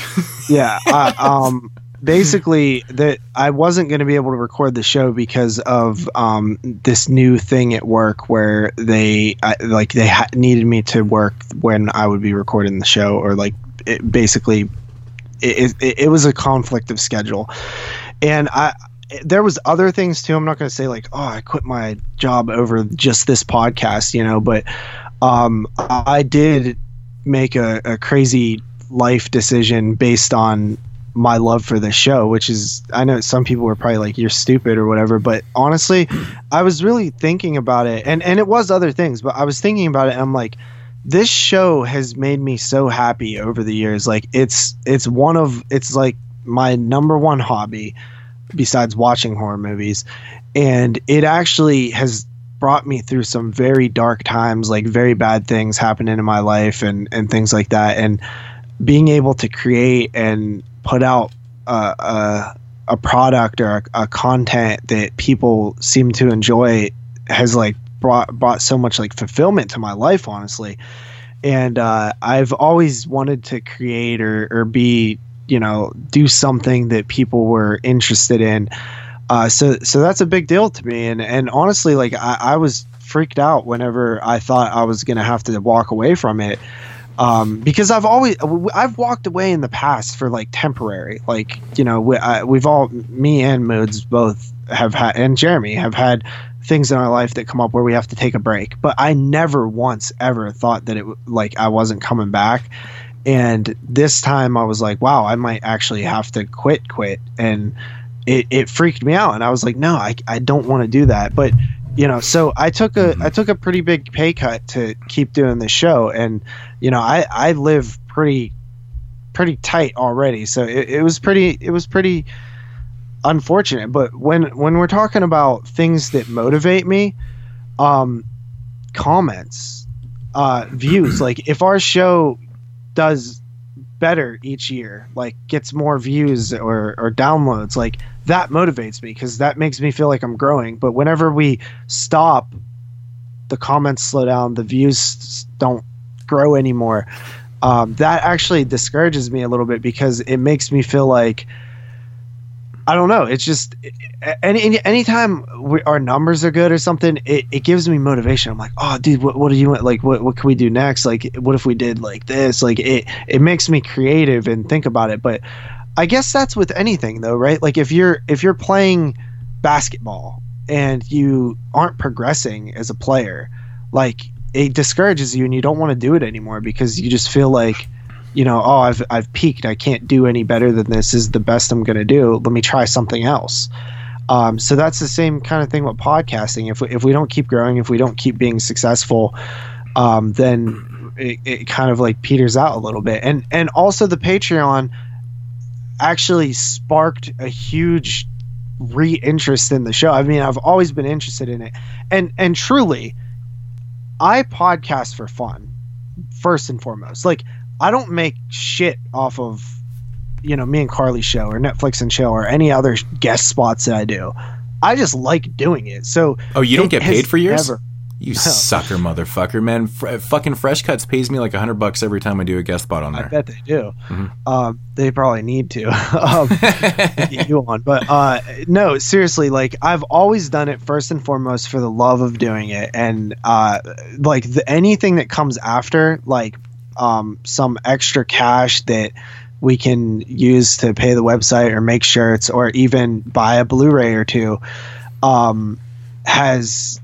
is such an awesome bonus. But at the same time, it is just a bonus. It's not the main purpose I do. However, it would be stupid if I never thought that how awesome it would be if I could make, if I could pay my bills, some of my bills. It would be really hard to pay all your bills with a podcast split between 3 people, but I have thought like, wow, that would especially be, my bills. I've seen I've seen other shows do this. I've seen people quit their jobs and podcast for a living. I mean, what's better than doing the thing you love most for a living? Yeah, we need to start getting that last podcast on the left money, man. What do they make, like fucking $300,000 a piece a year or something? Yeah, it's they're bringing in around $1 million, and it's like split between 3 people. It's like, holy fuck, man! Like 300,000. Like I don't even money. need all that. If I made like just enough to work a part-time job, I would be fucking like, dude, you wouldn't like. I would be the happiest dude on earth. I would be like, holy shit! Like I'm actually doing something that I love for like money. This is crazy. Like, and like honestly, truly, if this is pure fantasy, but like, let's just say, for example, like me and you both like hit the lottery or something, didn't have to work, didn't have to do anything. Mm-hmm. Like, the like amount of awesome content we would be able to create with no like worries besides like, you know, family stuff. Like we would be able to put out like such better quality, like just amazing episodes. It would be like, I'm not gonna lie, that would be a cool thing, but it's just not realistic, and that's okay. I'm fine with being the way that it is. But honestly, I do anytime we get, like, when somebody joins the Patreon, like I get an email notification, like it instantly makes the next like 30 minutes to 2 hours of my life like happy. Like I'm just like, oh, that's cool, like somebody else wanted to donate to us. Like it makes you feel good. It makes you feel like you're doing a good job, because speaking of that, feedback is important. In order to, you know, if nobody's giving you feedback, you don't feel like you're doing a good job, or how are you gonna know that, you know, all your hard work, and this is hard work, dude. Like Mood said it the other day, like this is anywhere from like 12 to like 24 hours of dedication a week. That's a part-time job. But go ahead. Oh, I was gonna say, was it a new Patreoner that picked a show, or was it a Patreoner that was already... It was Geno Cyber, I think. Okay. It's a regular guy who's constantly who has been a long time Patreon supporter. Okay. But yeah, he changed his. Okay, I was gonna say if he was a new guy, then we'll just give him a shout out, because we usually do. But yeah, but no, I mean, I think that we're both in the same headspace. Like we don't like limiting things. And when we first started this Patreon, you could go back and listen. I said it then, and I still stand by it. We will never do that.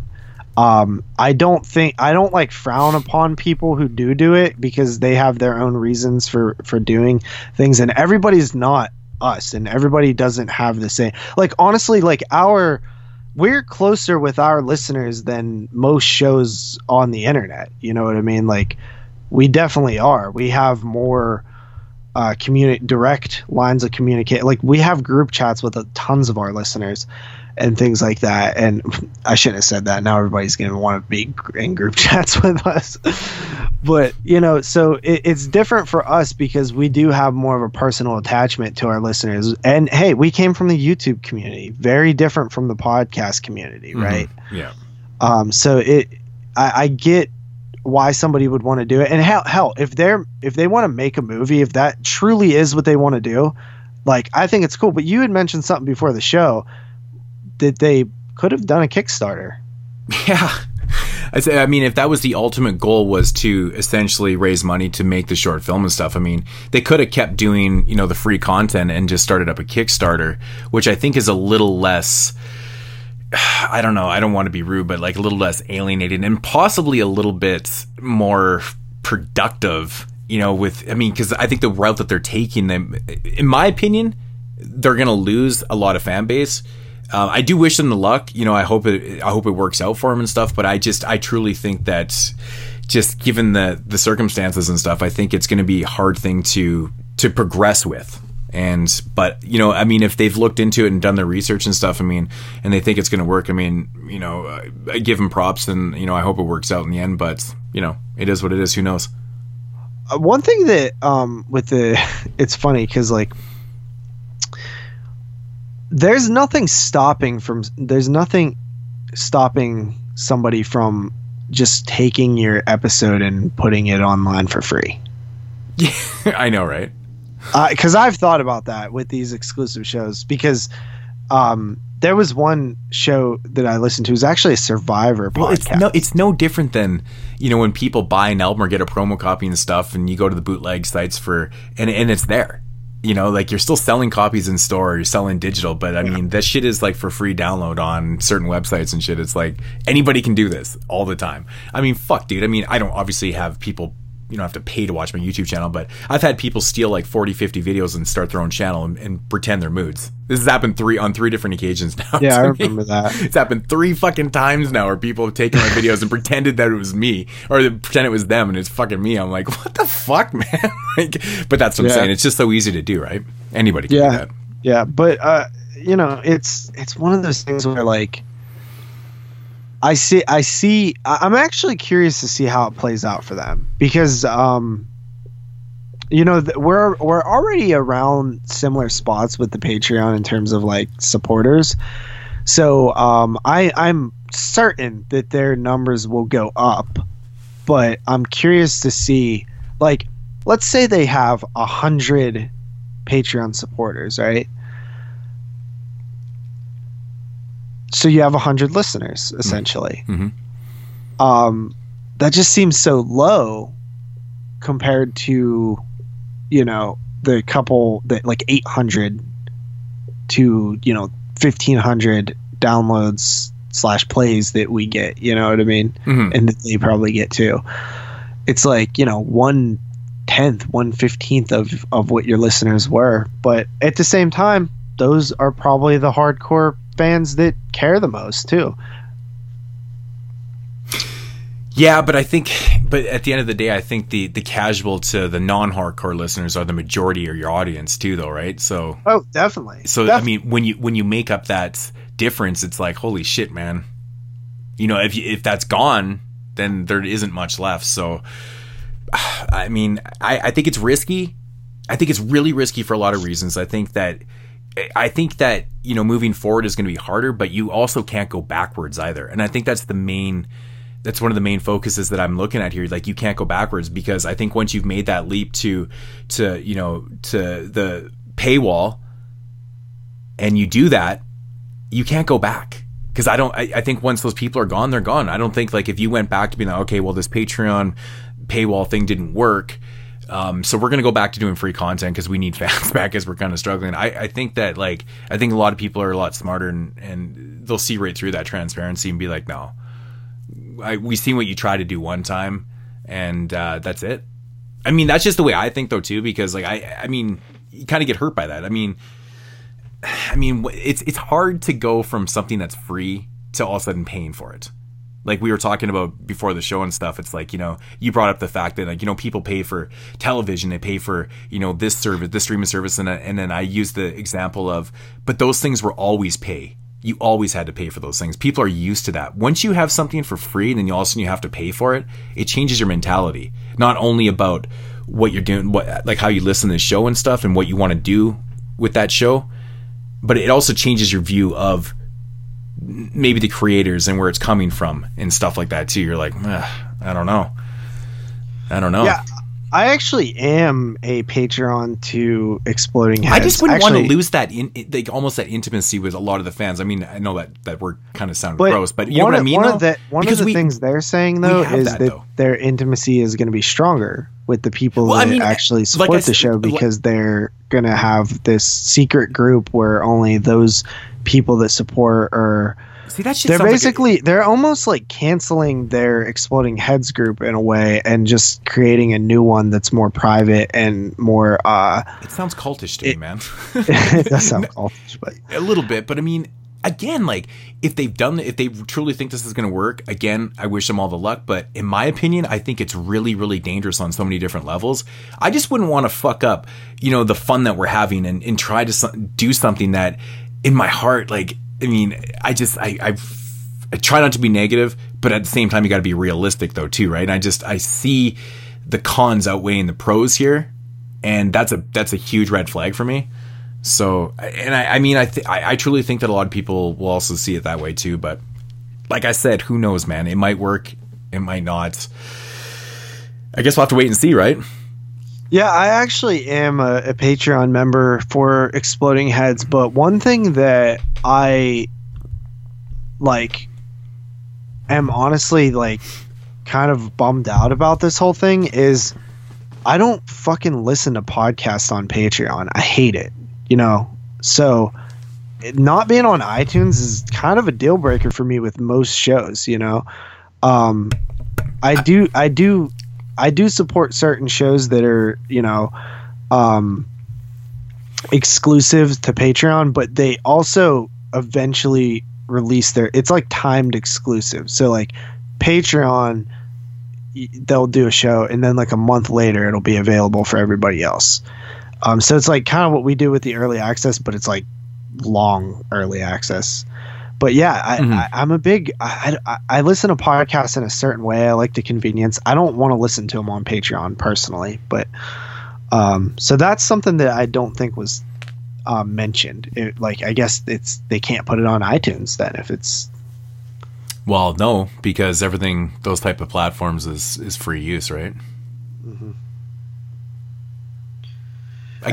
Again, you know, I mean, like, but you just made another point though, like you're even losing you, and you're a hardcore fan. So like I said, again, the pros, the cons. Actually if I'm being honest, Exploding Heads is, I think, the best podcast, horror podcast.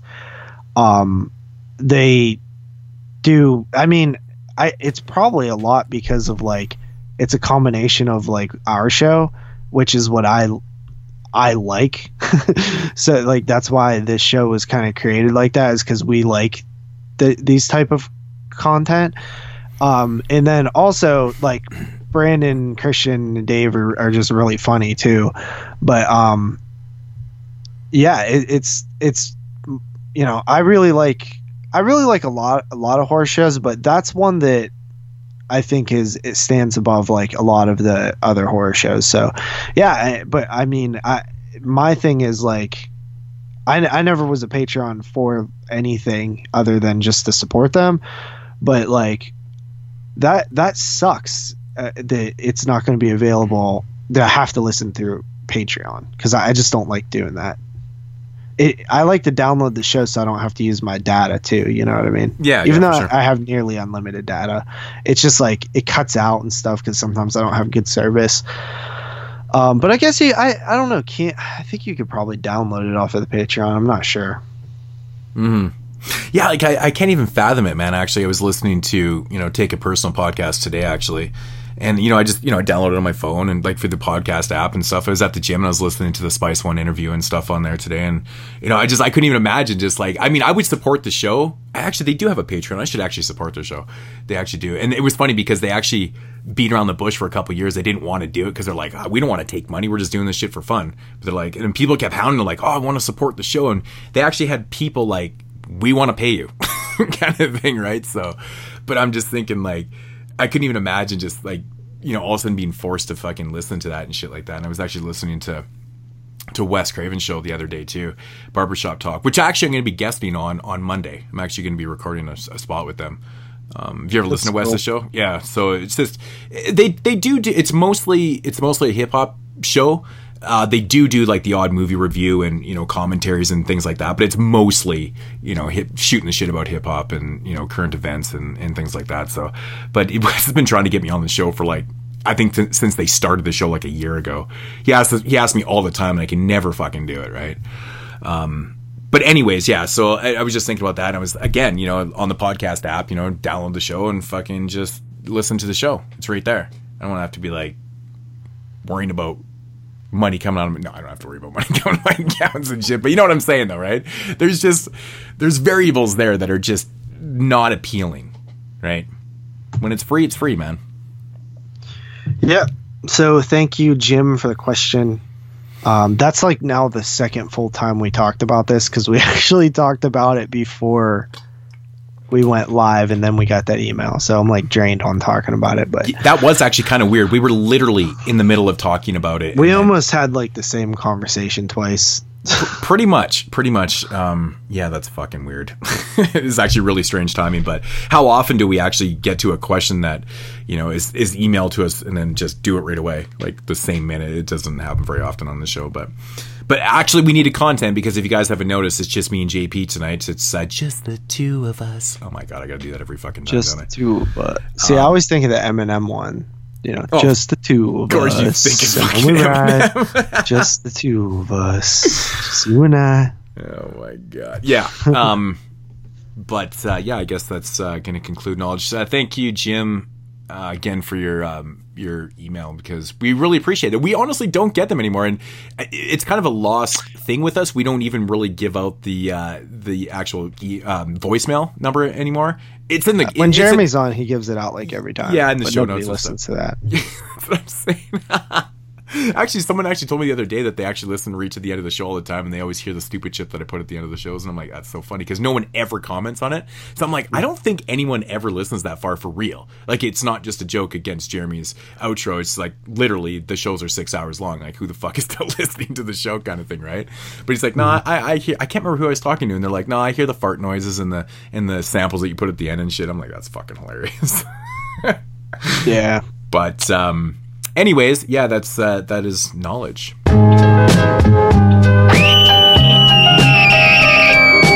42 shots.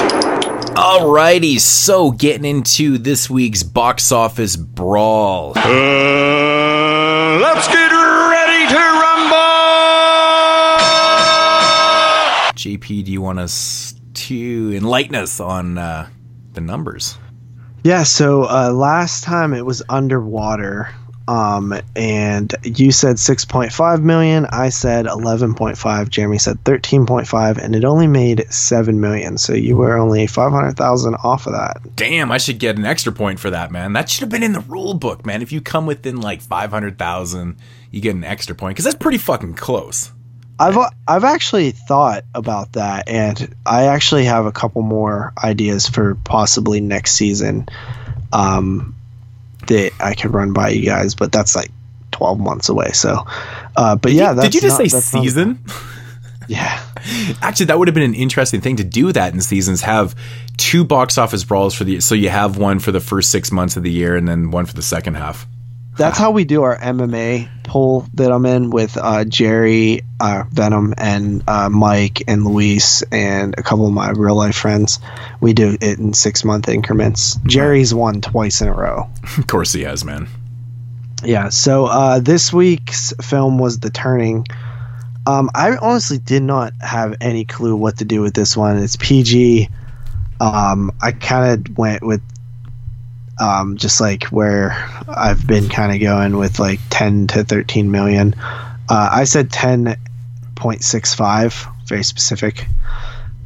Jeremy said 12 and Mood said 9.7. Honestly, it's like based on the numbers that came out today for the Thursday night previews, it is probably looking like Moods is probably going to hit another one, because it's probably going to come in around like 7 to 9 million. So you might be getting another point. So the score right now is 1 Moods, 1 Jeremy, and me nothing. Man, I can't believe how close our picks are every week. That's crazy. Yeah. Because these are blind picks now, too. So yeah, we're not actually knowing what the other person picked. I don't know what possessed me to pick 9.7. I just thought it was a good non-round number. I've been kind of going like more the weird numbers, too, to like avoid a tie. Yeah, I think that's actually a bit of my thought process there too. I'm like, I'm pretty sure no one's going to pick 9.7. So, because it literally happened like 2 weeks ago where I had picked the same as you, or no, Jeremy. Yeah, I picked the same as Jeremy, which is crazy, right? Because like I said, these are blind. We don't know what we're picking. So, yeah, that's kind of weird. But Ian's both picked 12 back then. Yeah. So. And it's funny too, because I'm like, my guesses are relatively close because I don't really do a lot of research. The only thing I'd look into is just to find out how many theaters are in, because I think that's a good, starting point, just to think about it. I'll factor in, even cast and like the rating and stuff. But I mean, there's a big difference if it's in 1,900 theaters to 35.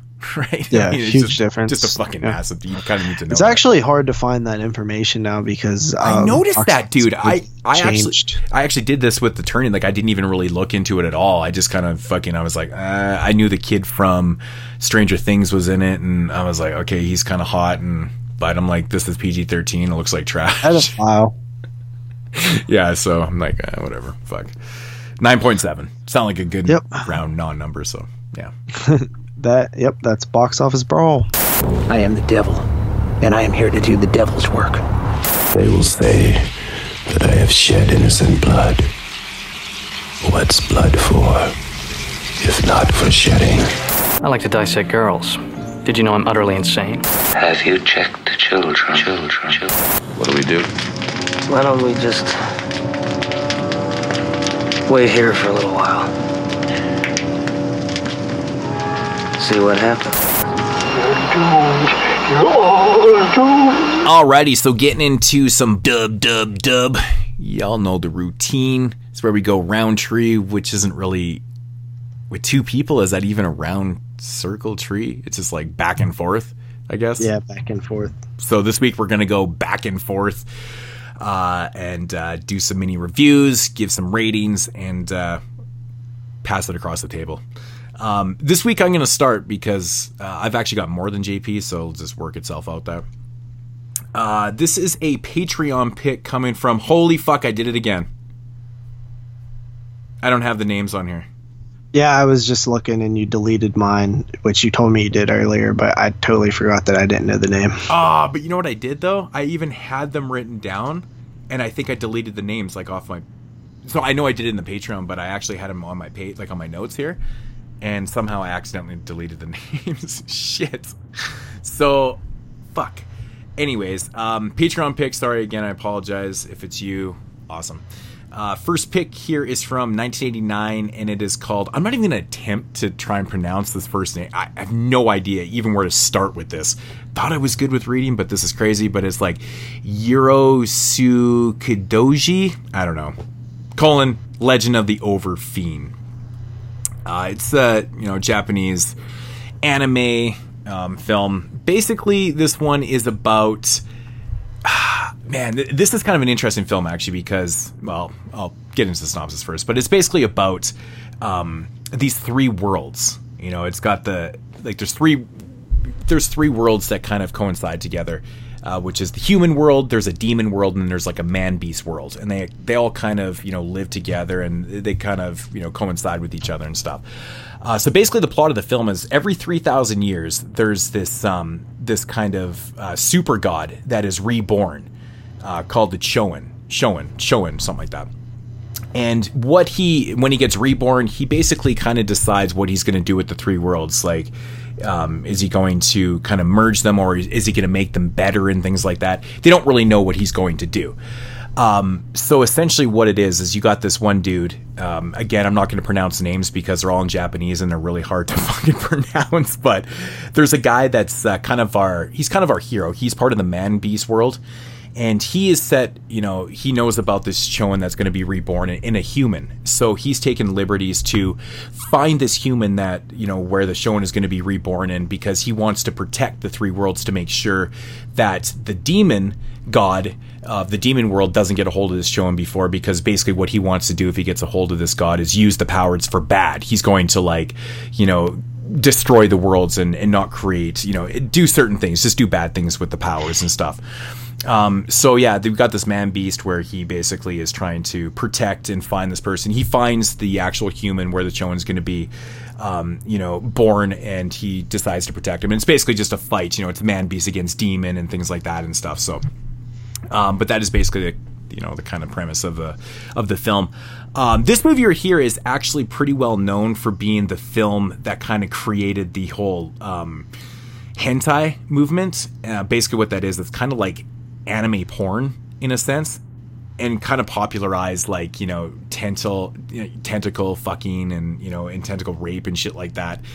So basically with that said, this movie is very graphic. It's got a lot of it's got a lot of tentacle rape, and it's got a lot of demon penises and demon sperm and shit like that. Because one of the characters in this film is actually like a nympho, and there's this really crazy scene where this girl gets called into this room in the beginning of the film, and then the teacher turns out to be this fucking demon, and she starts raping her with this demon penis and shit, and it just kind of goes from there. It's really, really graphic and stuff. Like I said, it kind of plays off like an anime porno, but it's got this, this really kind of ludicrous storyline. This narrative is kind of crazy, involving all these three worlds, and there's a lot of characters involved and shit. But I will say, man, this is a pretty interesting movie, because even though where it goes and the third act isn't really my favorite in this one. I thought the ride to it was actually a lot more fun than where it goes in the third act. But with that said, it was still pretty decent and stuff. But it's very, very fast paced. It's very sexual. It's very odd. It's very Japanese. It's very, very fast paced. Very gory and graphic and shit like that. And I think that's what's probably appealing to this. that's very appealing to people when they watch this film, because it's pretty much some shit that you've never seen. If you're not really into Japanese anime or anime in general and you were to watch this, you'd be like, holy fuck, man, this is absolutely insane shit. But I can see how this would kind of start a movement and stuff. It's very interesting for what it is. I can't say that I overly loved it, but I did really like it a lot. It's got a lot of shit to offer. I think with a one-time watch, it'll not the story won't make a lot more sense. I completely understood the story and stuff like that, but just following characters in this is because I actually ended up watching the English dub version, so it actually wasn't in Japanese. I couldn't even find the Japanese one, to be honest. I even looked for it too, but I was fine with watching the Japanese or the English dub because it's an anime. Does it really matter, right? But I have heard there's like subtle differences in the way the dialogue tells the narrative and stuff. And I'm like, okay, with words like the Shosen and Overfiend, like there's differences in the way things are described and stuff. But either way, it was really fun. Actually, I would recommend this to people that are fans of anime and you haven't seen this and shit. But yeah, what can I say, man? The animation was, from 1989. I thought it was really good and stuff. A lot of the characters, they kind of look white and stuff. It's kind of interesting. Like kind of this hybrid between Japanese and white characters. I always find that funny in Japanese anime when the characters are, they're not kind of set in their own country, but they're kind of set in this, this off reality world and stuff. But then you're looking at them like they look more white than Japanese or Asian. It's kind of interesting. I don't know why that is sometimes, but overall, man, I had a blast with this, man. Actually, the dub on it I thought was really funny too, man. I thought some of the actors and stuff did a really good job for the dub, but like I said, I can't compare it to the native language one because I haven't seen it before. But all in all, man, it's definitely a very historic film. Like I said, kind of the start of the whole hentai type thing and stuff, and the tentacle. But fuck, man, I was not really knowing a whole lot about this film going into it, so. I'm watching this shit and it seems pretty normal. And then that first scene where, the rape happens with this demon dick and shit, I'm just like, what the fuck am I watching? And just like, it's like relentless through the whole movie, giving what the storyline is, like trying to protect the worlds. And there's a lot of rape and stuff. And I came to the conclusion that I don't think there's any consensual sex in Japan. I think it's all rape. Right? With demon penises. It's fucking insane, man. I was like, wow, this is like crazy relentless. But, for pretty much a 2-hour anime, it fucking flew by. It really did. I had a lot of fun with it. A lot of characters, a lot of demon, a lot of different types of things going on, which is kind of interesting. So 8 out of 10. I enjoyed it, man. I recommend it. I think there is a sequel to this too. It says it's showing part 2, so I probably gotta seek that out sometime and check it out because I had a lot of fun with this. It was interesting. All right, cool. Sounds interesting. Rape. Yeah, tentacles, stuff like that. I don't know how often rape gets brought on the show, like a lot, but like you just don't get to talk about anime rape and demon penises and sperm. It's weird. And it's graphic, dude. It's fucking so graphic, this movie, man. It's crazy. Yeah. All right, so my pick, sorry I don't have your name, but they gave me Charlie Says from 2018. This is a Charles Manson film. I actually remember people talking about this one a little bit back in 2018. I never got around to it. Did you actually see this one? No, I actually didn't see this movie. I know about it, though. Yeah, so based on the Manson murders, we have... it actually opens up with some of the Manson girls, and they're incarcerated. So it's told in sort of flashbacks, essentially, where we get these present day scenes with the Manson girls in prison, and then like sort of like them talking, and you get these flashbacks of what was it called, Spawn Ranch or something. And Charlie Manson with the girls, and basically, like, what this movie really does is it victimizes the girls. It makes them, which we know that they were puppets essentially, but it showcases the manipulation of Charles Manson and how he was very controlling of these women and very manipulative towards them, as well as it paints him as more of like it paints him in a smart way because of his manipulation, but it also paints him as I guess it kind of detaches some of the lore of him a little bit and makes him more just like a dickhead. Like he's very contradictory with his beliefs. Like he convinces these girls like, you know, to see things his way, but like there's a scene where he tells them that they shouldn't eat meat and stuff like that, but then he wants like a deer skin vest to show off to the record producer or whatever. So very contradictory, and you know, but it definitely does a good job showcasing of how he just like basically, you know, controls the hell out of them. And even not only them, but like there's a scene where he basically tells this dude he's not like in vagina correctly or whatever, and basically teaches him how to do that. So there's stuff like that. The murders are you know, not the most intense that I've seen, or you know, because the Tate LaBianca murders, kind of a known thing. Like the climax of usually the Manson story. I like the setting. They did a good job of like creating the Spawn Ranch and making it feel like this, you know, hippie cult type thing. They do a good job with the hippie girls as well. Actually, some pretty decent performances by some of the girls. There's kind of a lead one that is a little bit more sympathetic than the other ones. You kind of feel, you know, that she was a bit more of a victim. But overall, I mean, I think I'm just burnt out on the Charlie Manson story. So it didn't do any, like, I didn't feel like it was anything that hadn't been done before, or like hadn't been, I mean, some of the stuff deep down at its core was a little bit different, you know, like how they showcase I mean, everybody knows Charlie Manson was very manipulative, but I guess just seeing it played out in this long form was kind of interesting. But overall, you know, basic Charlie Manson story. I guess I give it a little bit of credit for how it was told, with like the flashback and the current incarceration type thing that they were doing. So I gave it a 7 out of 10. Cool. Yeah, you know, honestly, I think I'm a little bit kind of burnt out on the whole Manson thing too, a little bit. And it's kind of, he never was my favorite of the serial killer stories. Much rather like see like Henry Lee Lucas or Jeffrey Dahmer, or even Ted Bundy or John Wayne Gacy.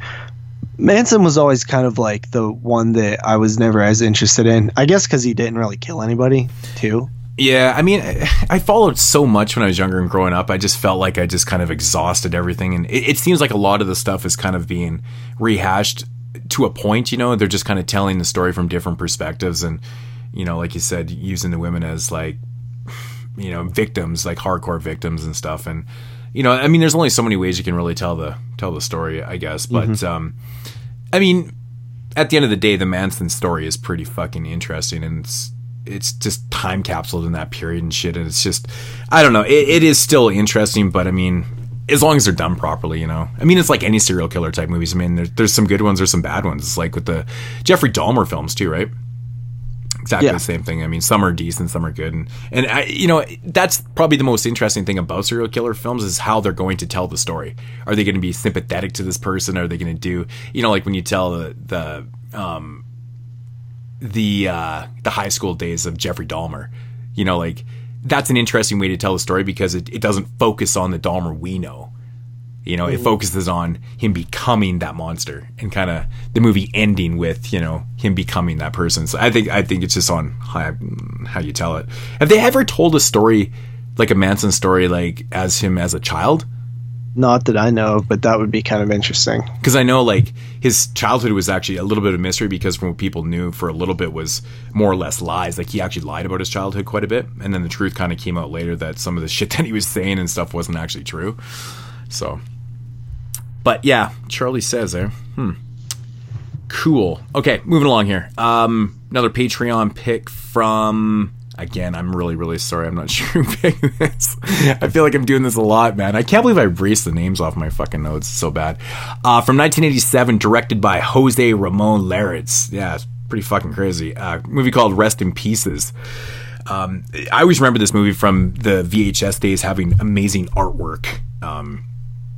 It just, and the title's awesome too. Rest in Pieces. It's amazing. But he's mostly known for directing like Symptoms, which is an amazing film from 1974. Vampires also from 1974, which is another one I really like and stuff. He went on to do like Stigma. He did that fucking crazy ass Black Candles movie with like the goat rape scene in it and stuff. Edge of the Axe, which Arrow is actually just putting out on Blu-ray, and I think it's coming out like this week officially. And Arrow's also putting out Deadly Manor, which I've actually never seen before. So he has a little bit of a catalog. And Arrow also put out a box set too with Whirlpool and a couple other films and stuff too. But he at one time was a really kind of artsy, not like full-blown artsy director, but he did, films like Vampires that was a little bit more of a different take on vampires, a little bit more artsy take and shit. A little bit more hypnotic and psychological and stuff like that. But, moving into the 80s, he kind of was really into making, American standardized, kind of slasher, kind of ghost stories and shit, stuff that wasn't overly original. But this movie right here, Rest in Pieces, is kind of the product of like taking these American elements, mixing them together, and just being like really fucked up. This is ridiculous, man. So basically what this movie is about, it's about this young married couple that just inherited the wife's aunt's fortune.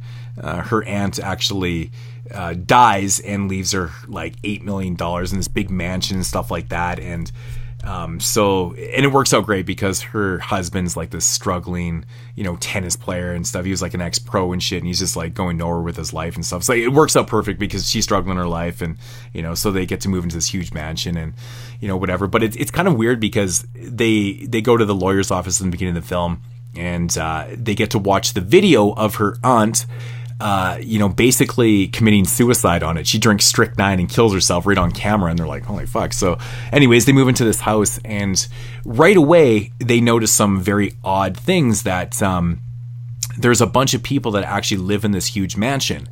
And so upon doing a little bit of research into it, they couldn't find like any invoices, or they couldn't find that, that any of these guests or these tenants were actually paying rent and stuff. And they're like, so they asked them like, what the fuck is going on here, man? Like, you live in this house rent free. And they're like, oh yeah.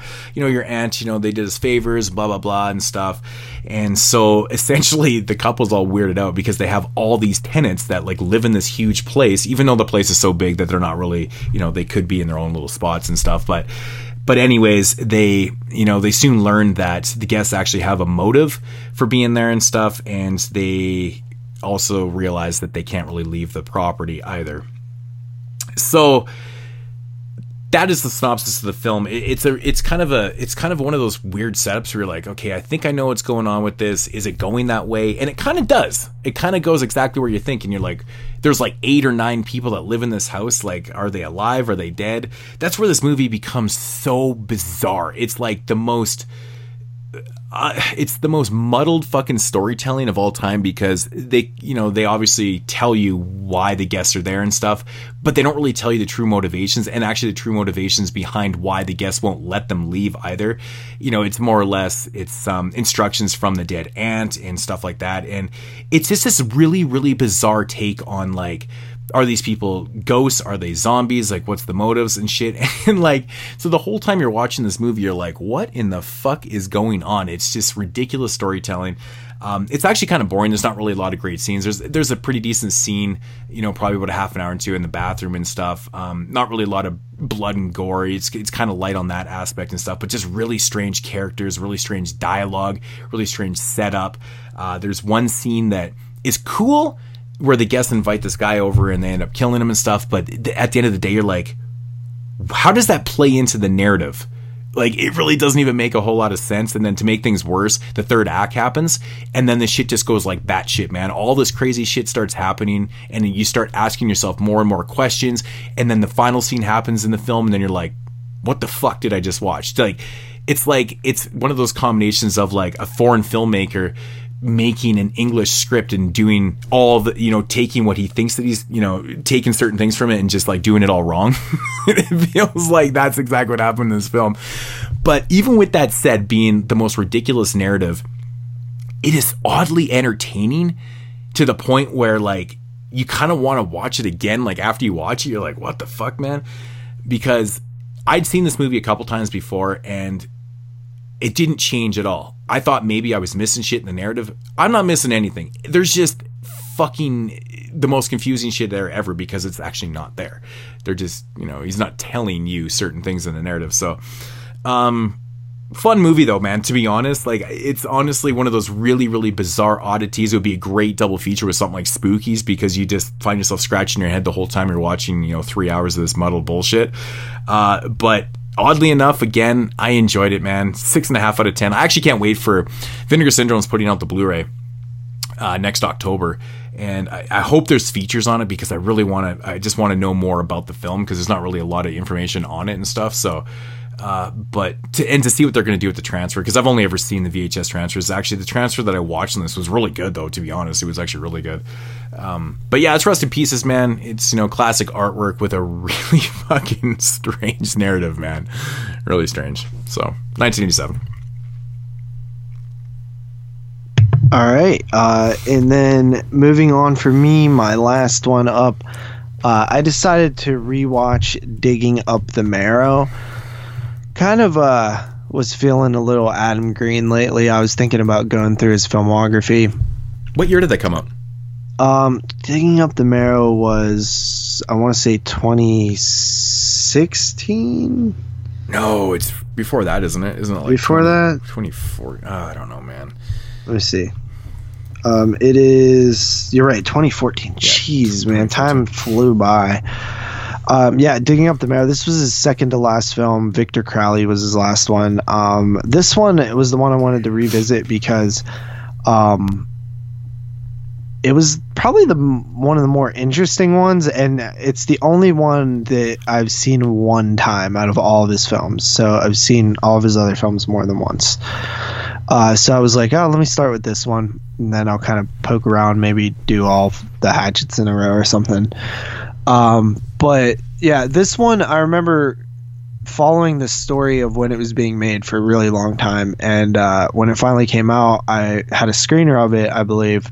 And I just thought it was like good. I didn't think it was like amazing or anything. I definitely felt like I was a little overhyped for it because I followed it all through, like, you know, I listened to his podcast a lot, and like I followed the whole post-production and stuff. Like he would talk about it on the podcast. So I was like really interested in it. But it basically follows Adam Green playing himself, making a documentary about monsters, essentially, like an art gallery of monster depictions and stuff like that. But then he meets this guy named Decker, and Decker says that he knows for a fact that monsters are actually real, and he knows where they're from, like where they live and stuff like that, and he could prove it. So Adam decides to actually make a documentary about this and this guy and see if it's a hoax or not. And it turns out it probably isn't. And then the Decker character gets more and more mysterious. And Adam Green actually made this based on a letter that he got talking about Victor Crowley being a real person, and he knows for a fact that the story that Adam heard when he was a kid was true, and it didn't happen exactly like that. It actually happened like this, that, and the other. And Adam thought it would be really interesting to actually meet that guy who sent him that email and, you know, do a movie about that. But then he was like, that could be dangerous, so let's just make it pure fantasy.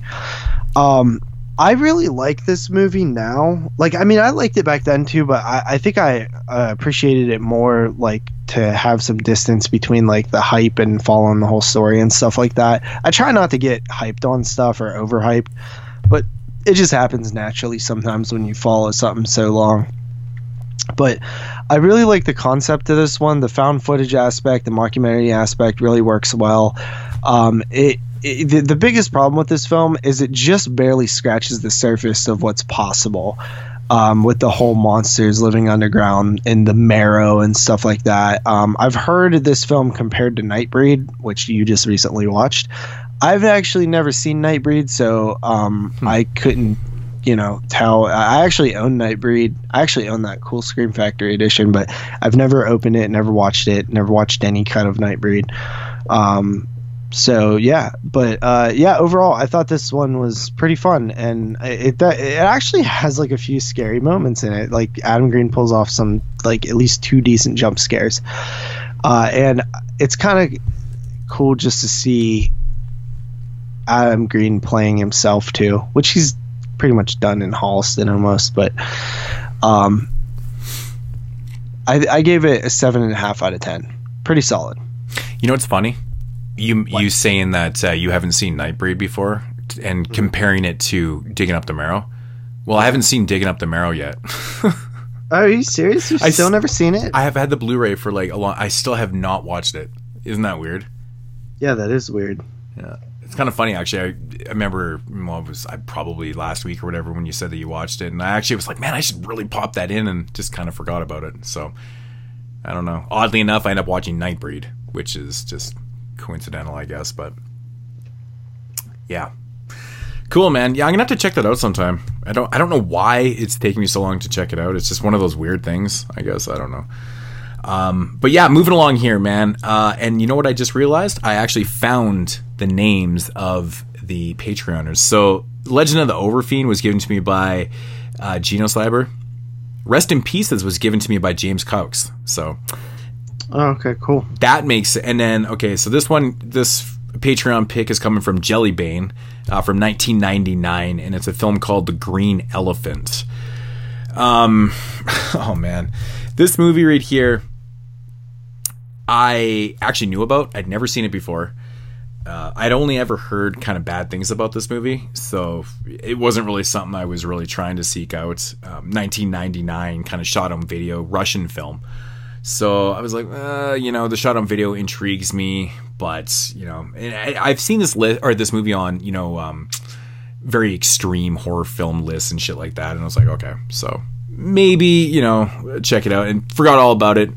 What do you know? I get a fucking Patreon pick for this movie. So basically, The Green Elephant is about these two characters that are they're in like a Russian military prison. And the film starts out with these two guys just kind of shooting the shit. And, like I said, it's shot on video. And it's so fucking crazy for like the first 20 minutes before you're like, okay, where the fuck is this shit going? It feels so natural and real. It's fucking creepy, man. It's like literally these two guys just talking about everything. Like there's no real narrative to this movie at all. It's about these two guys that are in this sharing this prison cell, and it's really gross. Like, I don't know if this is what Russian military jail cells are like. I hope they're not, because that's just not human. It's inhumane to put people into shit like this. It's really fucking gross. But these guys are like, don't have anything better to do than just talk to each other, and they start talking about random things, and one thing leads to another and stuff, and then they start arguing and blah, blah, blah. And like 25 or 30 minutes into the film, we finally get a shot outside of the jail cell, and it's just involving, these military officers and stuff like that. And, we kind of get introduced to them that way. It's just like a shot of these guys talking, and it goes back into this jail cell. And that's pretty much what the entire film is. So, I'm about a half an hour into this movie going, what the fuck is, like, what is going to happen in this film? It's just like ridiculous. I'm just watching these two dudes talk in Russian. I'm reading subtitles about every subject from fucking A to Z. I'm like, this is ridiculous. So then they start kind of arguing, and there's this one kind of bigger guy in there, and this other dude that seems to have his head on straight and stuff. And he's kind of listening to this guy, and he's talking about how he's going to he's talking about weird shit like shitting and stuff like that. And then, the one skinnier dude, he falls asleep up on this bed and stuff. And then essentially this other guy, he just starts losing his mind. I think it's what the director is trying to show, like, you know, what these prison cells do to people and shit. But this kind of fatter guy just starts losing his mind, and he's like, just whips down his pants and he shits into this bowl, and then he fucking like rubs this shit all over his chest. And I think it's real shit too. I think he actually really shit, because like there's a close up of his dick and balls and his asshole, and he's fucking shitting. And it does cut though, but I don't know if he's rubbing the shit all over himself. But anyways, he rubs it like all over his chest, and he's just acting all like he's losing his fucking mind. Like this guy's lost his shit inside the jail cell. Anyways, the other guy freaks out and he's like, dude, what the fuck? Like, I can't share a cell with you, blah, blah, blah. He calls over the guard. This guy comes in. He's like, what the fuck are you doing? Blah, blah, blah, and shit. And it's just like, it's just going on and on and on like this. I'm like, oh my God, this guy's rubbing fucking shit all over himself. I'm like, where is this going and shit? So it keeps going on and on like this for a while and stuff. And then, you know, basically something happens with the other character, and then the third act happens, and then it kind of goes batshit from there. You know, some people end up getting killed, torn apart, and it turns into this really kind of brutal, kind of gore fest type deal and shit like that. It's just very strange and odd. And, man, I hated this movie from the, you know, basically I was actually kind of enjoying it for like the first like 10-15 minutes. So I'm like, okay, this dialogue's kind of interesting. It feels super, super real, but then it just doesn't really change that mode. I mean, it does change a little bit. It kind of gets unbelievable and stuff, but it doesn't progress itself at all. And then I feel like the third act just kind of goes into it for major shock value. Like there's like man on man rape, and there's like lots of gore and shit, and there's just like all this crazy shit that's happening, but it just wasn't enough to save it from the first like hour of the movie. It was just like, oh my God, what the fuck? Like, when is this shit gonna end? It was just absolutely abomination, man. It was really terrible to watch. Obviously shot on video is not gonna be the best quality. It wasn't actually the worst shot on video film, because again, this is shot in 1999. The quality of film and tape and shit like that was a lot better than the stuff we were watching in the 80s. So the shot on video films later 90s actually looked a little bit better, but it's just like a no budget, pointless fucking movie. It just feels beyond pointless to me. You know how like some people can watch like August Underground and be like, oh God, it's just like so pointless, or like a Loser Valentine film like Regurgitated Sacrifice, and be like, oh, it's so fucking pointless. But at least in those films, like you can if you dive hard enough, you can find something in there, metaphorical or whatever. Maybe find something just in your own brain and stuff. But in this shit, you're not finding nothing. It's just everything that's happening is for the sake of just shock value, pure shock value. And it's just not exciting. That's the problem with it. Some of the gore effects actually weren't too bad and stuff, but man, oh man, this is one of the worst movies I think I've ever seen in my life. Honestly, this is, I never like to say films are just completely pointless, but at the end of the day, I'm like, if he's just trying to showcase, you know, like rough military jails and stuff, he did a good job with that. Otherwise, I'm not pulling anything out of this. And, you know, sometimes you don't need to pull shit out of movies and stuff for them to be entertaining, but at the same time, or to like them, but this one, you know, just not entertaining at all. Oh man, I haven't been so disgusted with a movie. Like even watching Loser Valentine films, like those are more watchable than this, because at least they're edited well. Like this has the most brutal, bad editing in it, and it's just terrible all around. There's no type of technical aspects in here even worth noting. It's just a bad, pointless film. 0.5 out of 10. Because we don't give zeros. It's fucking terrible. It's fucking awful. There's literally nothing to say about it, because there's nothing that happens, man. Like, it's just gross. Literally, this guy is scraping a fucking toilet with a fork that's caked in dry shit. He's making this guy do this, and I'm like, okay. Like, why? He's already in this fucking gross jail, so why are you making him do this shit? And it just goes nowhere. Oh my God. So bad.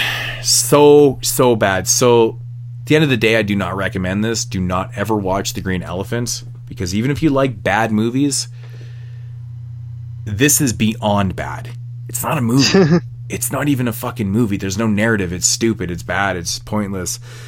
I'm sorry that I have to destroy your pick like that, but I mean, just being honest. Jeez.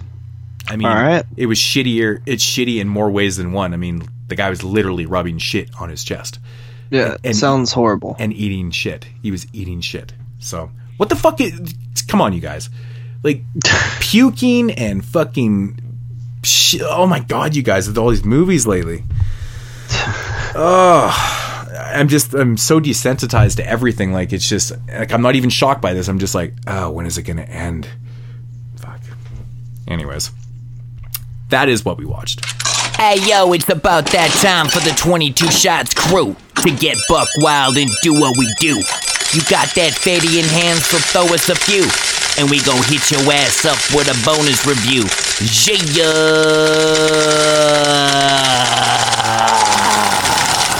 Alrighty, so before we get into the featured reviews, we're going to get into this bonus review, which is also a Patreon pick, and we're assholes again, because I don't know who the fuck sent this one in. Do you have any idea?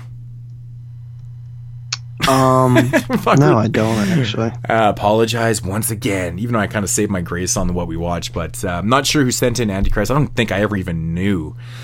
But yeah, so Antichrist from 2009 bonus review, directed by, of course, the one and only Lars von Trier, who is a director from Denmark. He's done lots and lots of movies. He's known for Melancholia, recently Nymphomaniac 1 and 2, Dogville.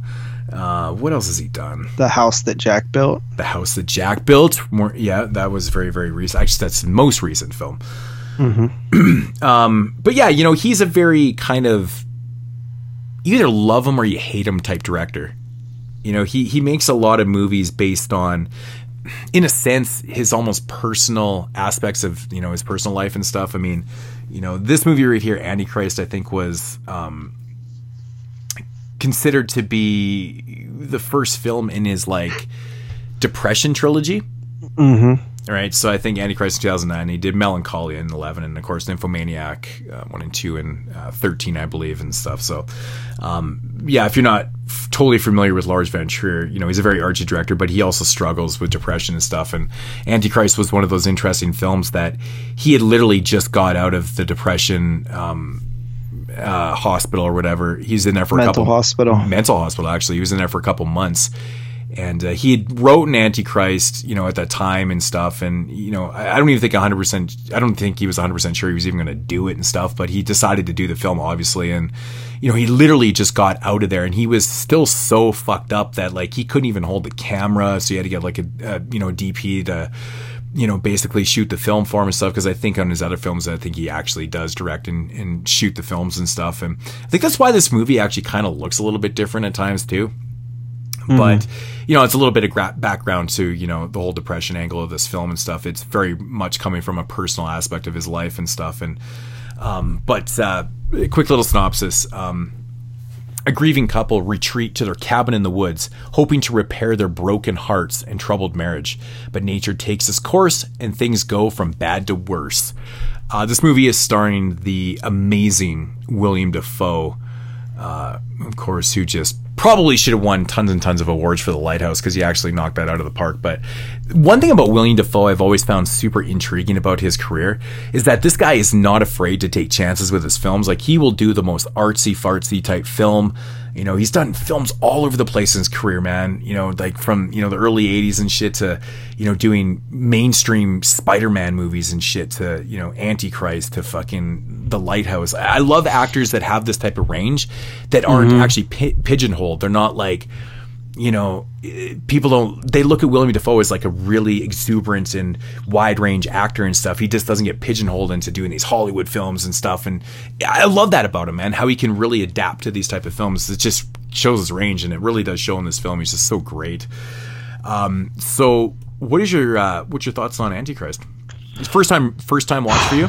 Yeah, I've heard a lot about it. So this is the third time I've watched this movie. I watched it when it came out, shortly after it came out in 2009. I think it came on Netflix around 2010 or something. It was actually on Netflix, believe it or fucking not. It's hard to believe this movie was actually on there, but that's the first time I watched it. Then I got the Blu-ray years ago, which I don't even have anymore. I came to this conclusion because we actually weren't going to do this movie this week as a bonus review. We're going to do something else. And then I was like, well, let's do Antichrist. And then I went to go grab my Blu-ray, and I'm like, it's fucking not here. What the fuck? Like, I have a house sitter who's very eccentric. She's an artsy. It's kind of funny. She's a very eccentric person. She's an artist. who's eccentric. I mean, who would have thought, right? And she loves to watch very artsy. Every time I come home from holidays, I can always tell what movies she's watching. 'Cause sometimes she leaves them out, she doesn't really put them back because she's weird like that, and she knows how much it bugs me. I guess my OCD. But anyway, she always watches like these real artsy fartsy films, and she actually borrowed Antichrist and never got it back from her. So I'm gonna have to get that back from her. Hopefully, she still has it. But yeah, I had to watch this online, even though I own it. So, anyways, the point is my third time watching it. So. Yeah, I actually own the Criterion too, so I was actually happy this came up, especially since I'm going through my collection of sealed stuff, and this was sealed. Yeah, I don't own a ton of Criterions, but this was like the last one that I hadn't watched in my collection. I think I still have Rosemary's Baby that I technically haven't opened either, but I've seen that film a couple times. So this film to me, one, I was very interested to see because of how much I had heard about it. I heard it's a very disturbing film. I heard that it's a very depressing film. See, that's what I always found was so intriguing about this movie. I don't know if it's, again, going back to the whole desensitization of just my reality because I've seen so much over the years and stuff, but that was the thing going into Antichrist. Everyone's like, 2009, 2000, they're like, man, Antichrist is crazy, dude. Like, it's so extreme. It's fucking nuts. It's weird. It's like, it's trippy. It's psychological and all this type of stuff. And there's scenes in there that are going to just make you cringe and stuff. And I'm like, I remember the first time I watched it, I was like, okay, yeah, that's fucked up. But like, I don't think it's overly that extreme, man. There's like maybe 2 scenes that are like, that kind of make you go, oh, okay. Well, I mean, I've seen stuff that's way more extreme than this by this point and stuff like that. But I'm gonna be honest, like, it actually still got to me, some of the scenes, like, and just the whole narrative of this film. I think it's because of how grounded in reality it feels. It doesn't feel like shocking to be shocking. It doesn't feel like over the top in any way to me. It feels very much grounded. See, when you describe it as grounded in reality, it's kind of funny that you mention that too, because that's actually one of the issues I've had with it. Actually, one of the issues I had with the film watching it this time, I never really noticed this before, but like, in a sense, because obviously there's a lot of metaphorical things that are happening in this film that are just happening in his eyes and stuff, which is kind of set in his own, it's set in reality, but it's kind of, he's having these moments with nature and stuff like that that are obviously part of his reality and stuff.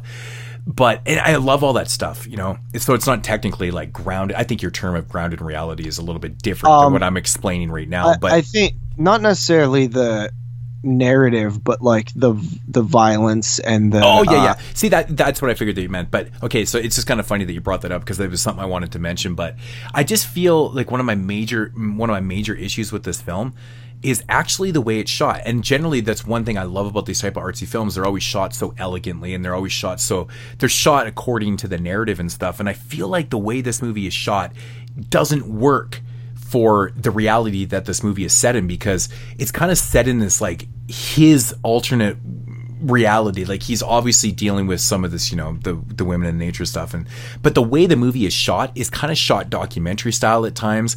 It's kind of shot like in a realistic type way, with the zooming and the panning and stuff like that. And it feels like it's almost like a found footage film at times, which it's totally not. It's handheld, it's got that quick zooming and stuff, and it has that type of thing. And I just feel like the filming technique used for this narrative, it doesn't really work for me, especially after watching it for a third time. I think that it could have used a little bit more, not like static shots and stuff, but just not the handheld, just more, just more grounded shots, I guess, really, than using the handheld and using that zoom technique and that quick little, almost like, the panning, the handheld panning and stuff. And I just feel like it doesn't work for this narrative as much as I, originally thought it did. Maybe I just didn't really notice until this watch, but I found myself focusing on that a lot and being like, man, it doesn't feel right to me. I feel like it's off. And then I learned that Von Trier actually didn't even he actually didn't shoot this film. Like, he kind of directed and stuff, but he wasn't the one holding the camera. And I was like, that's really interesting. So,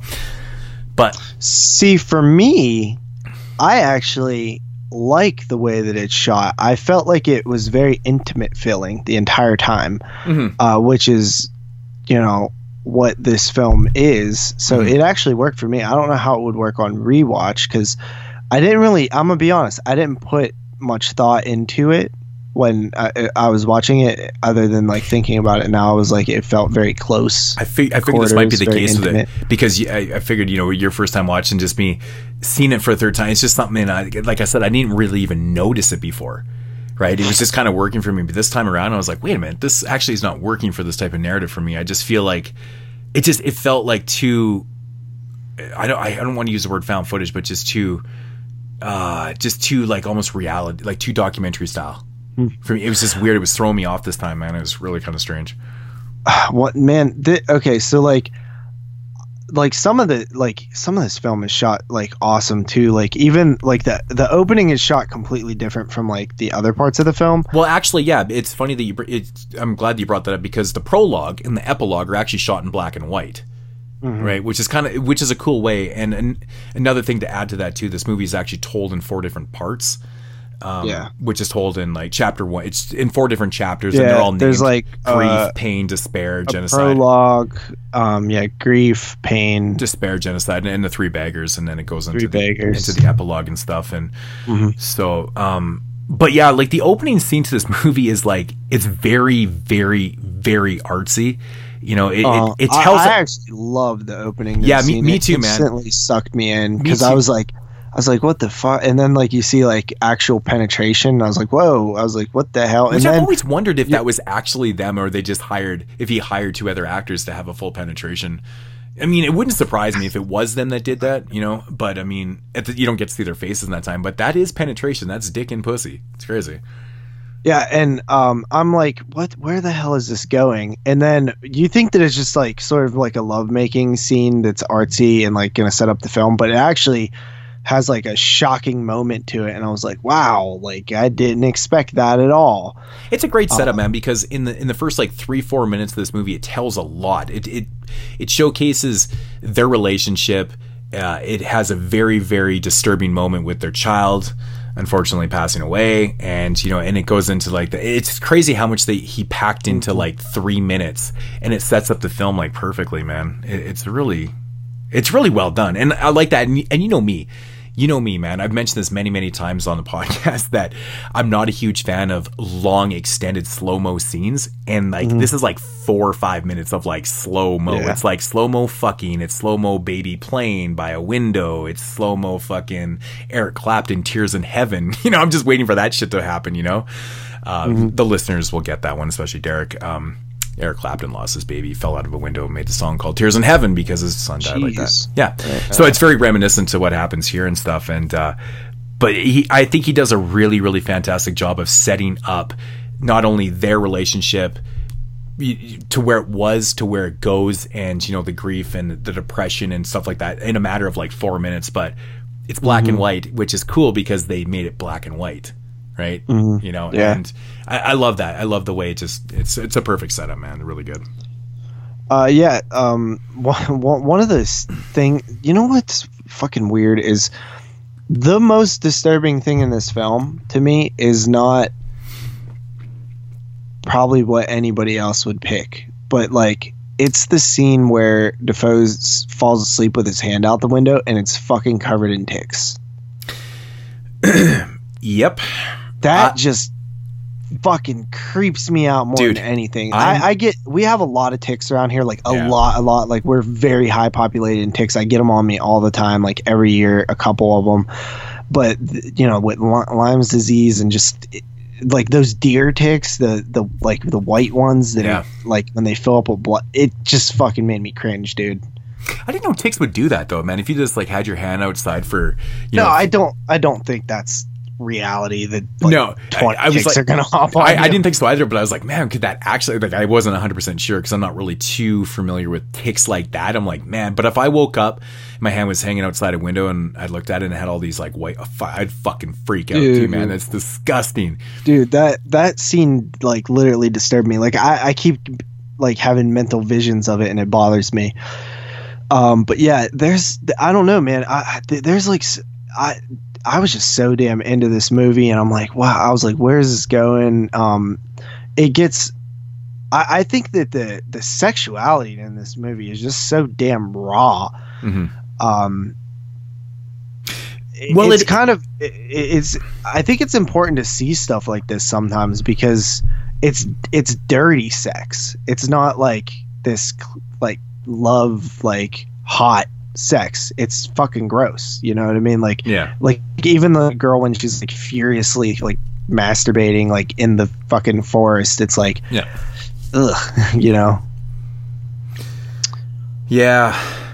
I think he does a really good job with really kind of setting up the narrative, like metaphorically wise and stuff, like all the visions. Like, I mean, essentially what happens here, William Dafoe decides to take his wife out to their cottage that's literally like in the middle of the forest. Like, it's crazy. Like, there's no... By the way, I didn't realize that was his wife until like further into the film, because I had thought that somehow I thought that he was just her therapist, especially because he's like not wanting to have sex with her. You know what I mean? Because like, you know, the way that's that's a major part of the actual the narrative that he's trying to tell, right? But it is. But I eventually figured it out. Yeah, it is interesting. You know, it's. I like this idea. You know, it sets it up with this kind of very dramatic opening scene with them losing their child and stuff, and then she's obviously dealing with it very, very roughly. I mean, he is too, right? But she's really kind of fallen into this really kind of deep depression, and he wants to get her out of it, right? So I'm not even 100% sure exactly what his occupation really is, but he kind of plays. No, he's a therapist. Is he actually a therapist in it? Yeah. He takes on her. Yeah, that's right. He is too. Okay. After it's not working. That's right.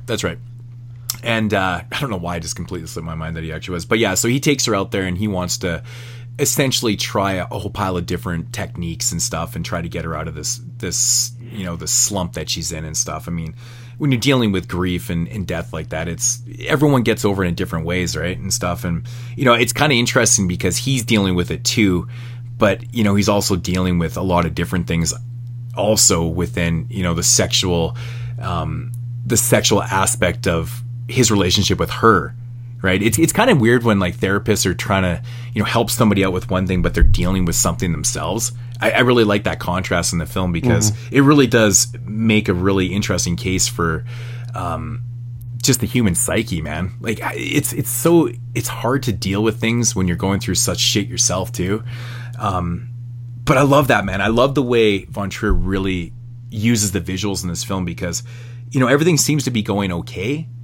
You know, he's dealing with his wife and, you know, she's going through steps of grief, right? I mean, this is very typical in people where they'll start to like kind of progress with you know, with their depression and stuff, and then they'll have like they'll just digress hardcore, and then they'll start blaming you for everything, and that's really how the human mind works, right? You know, you have these periods of like anger where you just want to, like, there's a scene in the film where she basically starts to blame him for everything, like the reason why all this shit happened and stuff, and I like that he showed that because that's reality. People do that, even though she knows that he wasn't responsible for their son's death. She still blames him, kind of thing, right? It's just the way the grief process works. I really enjoy that. But there's this, you know, really great scene where, you know, he's out in the forest, which is kind of cool, man, because there's like no road entry into this. They actually had to hike into this, and I love that because they're like right in the middle of into the forest. They're like in nature's womb, essentially, as I think is what he's trying to say, and he just starts seeing like all this crazy shit. Like he sees this fucking deer kind of standing there, and then the deer runs away and it's got like this fetus hanging out her. And you're just like, what the fuck, man? It's crazy. And then there's multiple scenes like that shit. Actually, the one scene in this film that kind of fucks me up, man, is when the baby bird falls out of the nest and it lands in the red ant pile. And then, yeah, because it's a complete freaking metaphor for their baby. It's exactly, but what's disturbing about the scene is that the baby bird opens up his eyes and then this fucking bird like comes and just starts ripping it apart. You're like, Jesus Christ, man! Like those visuals are just so fucking powerful because it just keeps replaying the metaphor over and over again, right? It's just like, holy fuck, man. But you know, it's dealing with, you know, lots of things in that aspects, man. I mean, I think what he's trying to say is actually quite strong. I mean, dealing with, you know, primal nature and, you know, female sexuality is just so prevalent in this film, right? The whole primal nature thing is really interesting. I think it's pretty obvious what's going on here, and he's dealing with the female sexuality and stuff because he wants to be overpowering.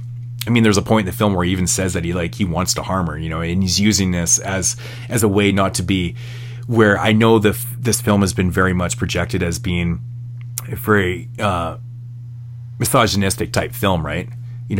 Because there are scenes in there where he's like, he wants to hurt her and things like that and stuff. And I think it's complete bullshit. I don't think the film is misogynistic at all. I mean, in a sense, because he's really dealing with the female sexuality and, that the human nature of that aspect in a different way. And I don't think that's what Von Trier was trying to say at all. I don't think he was trying to create that type of misogyny in the male character at all. But, I don't know, man. I don't know. How do you see that? Because I honestly don't believe that's what he was trying to say. I know this movie was very heavily criticized for that, and I'm like, I don't see that at all.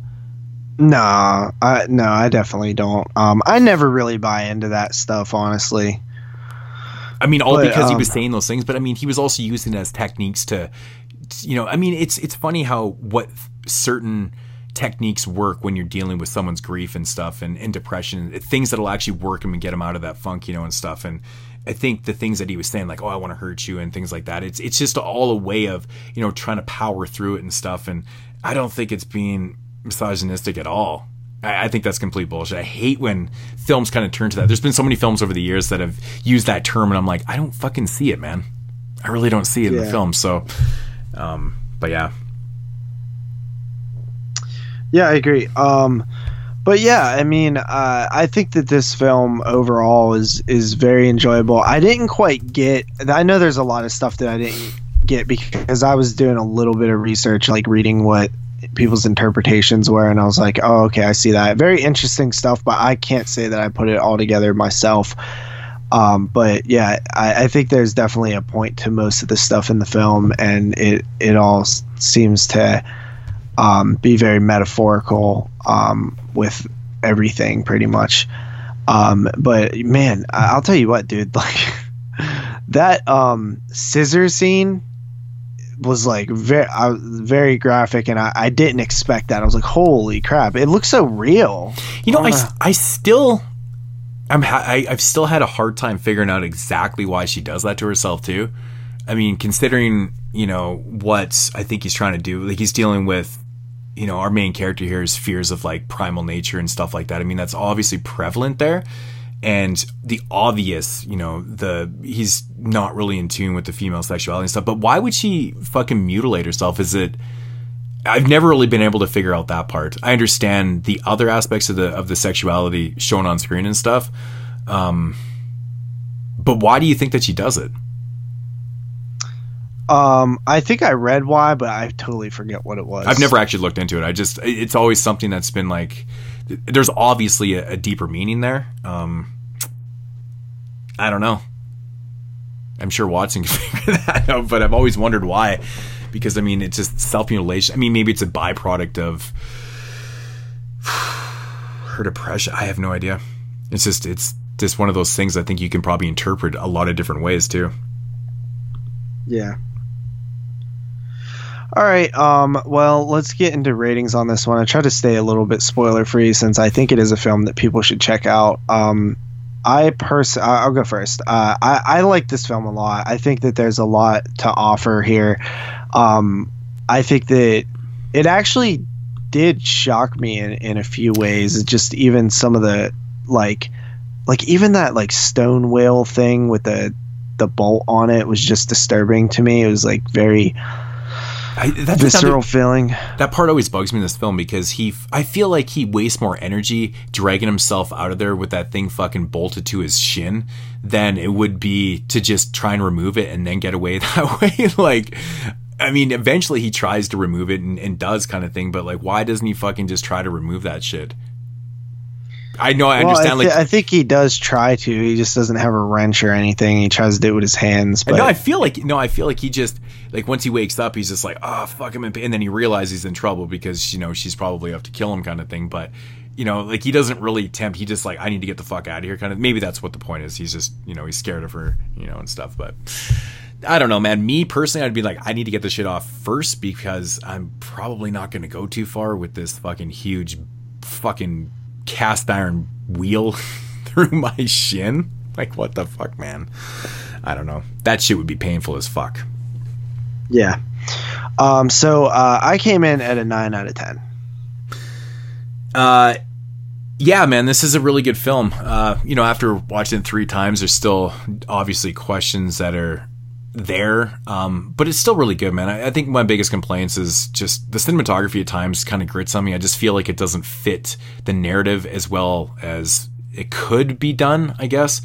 I don't know. It's just something that I'm not trying to nitpick with. It's just something that I actually noticed and kind of was bugging me throughout this. But I think there's a lot of heavy metaphors and a lot of heavy content here that really needs to be seen by people. I think it's a really interesting film. And William Dafoe just knocks us out the park. Actually, the girl that stars in this film, too, I'm not sure exactly what her name is. I can't remember.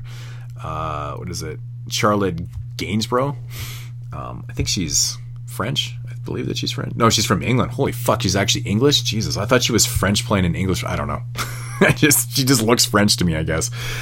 But she, basically 2 characters in this film, and, they knock it right out the park. But the visuals are awesome. The effects are awesome in it. And it's definitely worthy of that 9 out of 10. That's what I'm in at also. So awesome. Yeah, good film.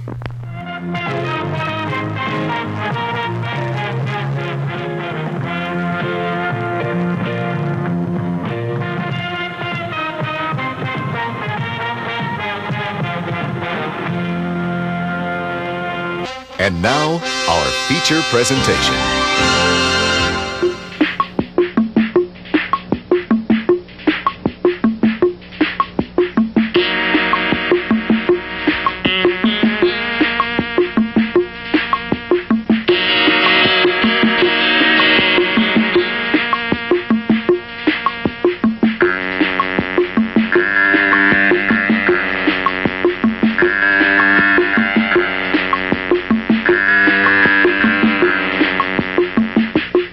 Alrighty, so moving on to the featured reviews here on episode 176. Was the first one of these was just the Patreon pick, right? We turned this into... Yeah, Black Devil Doll from Hell was a Patreon pick. Okay, so that's the first film up here. Directed by Chester Novell Turner, of course, from 1984, shot on video. Semi-classic. This is very well known for a bunch of different reasons, which is Black Devil Doll from Hell. It was a very, very rare VHS. Not as rare, I guess, as his second film and last film that he did, Tales from the Quad Dead Zone.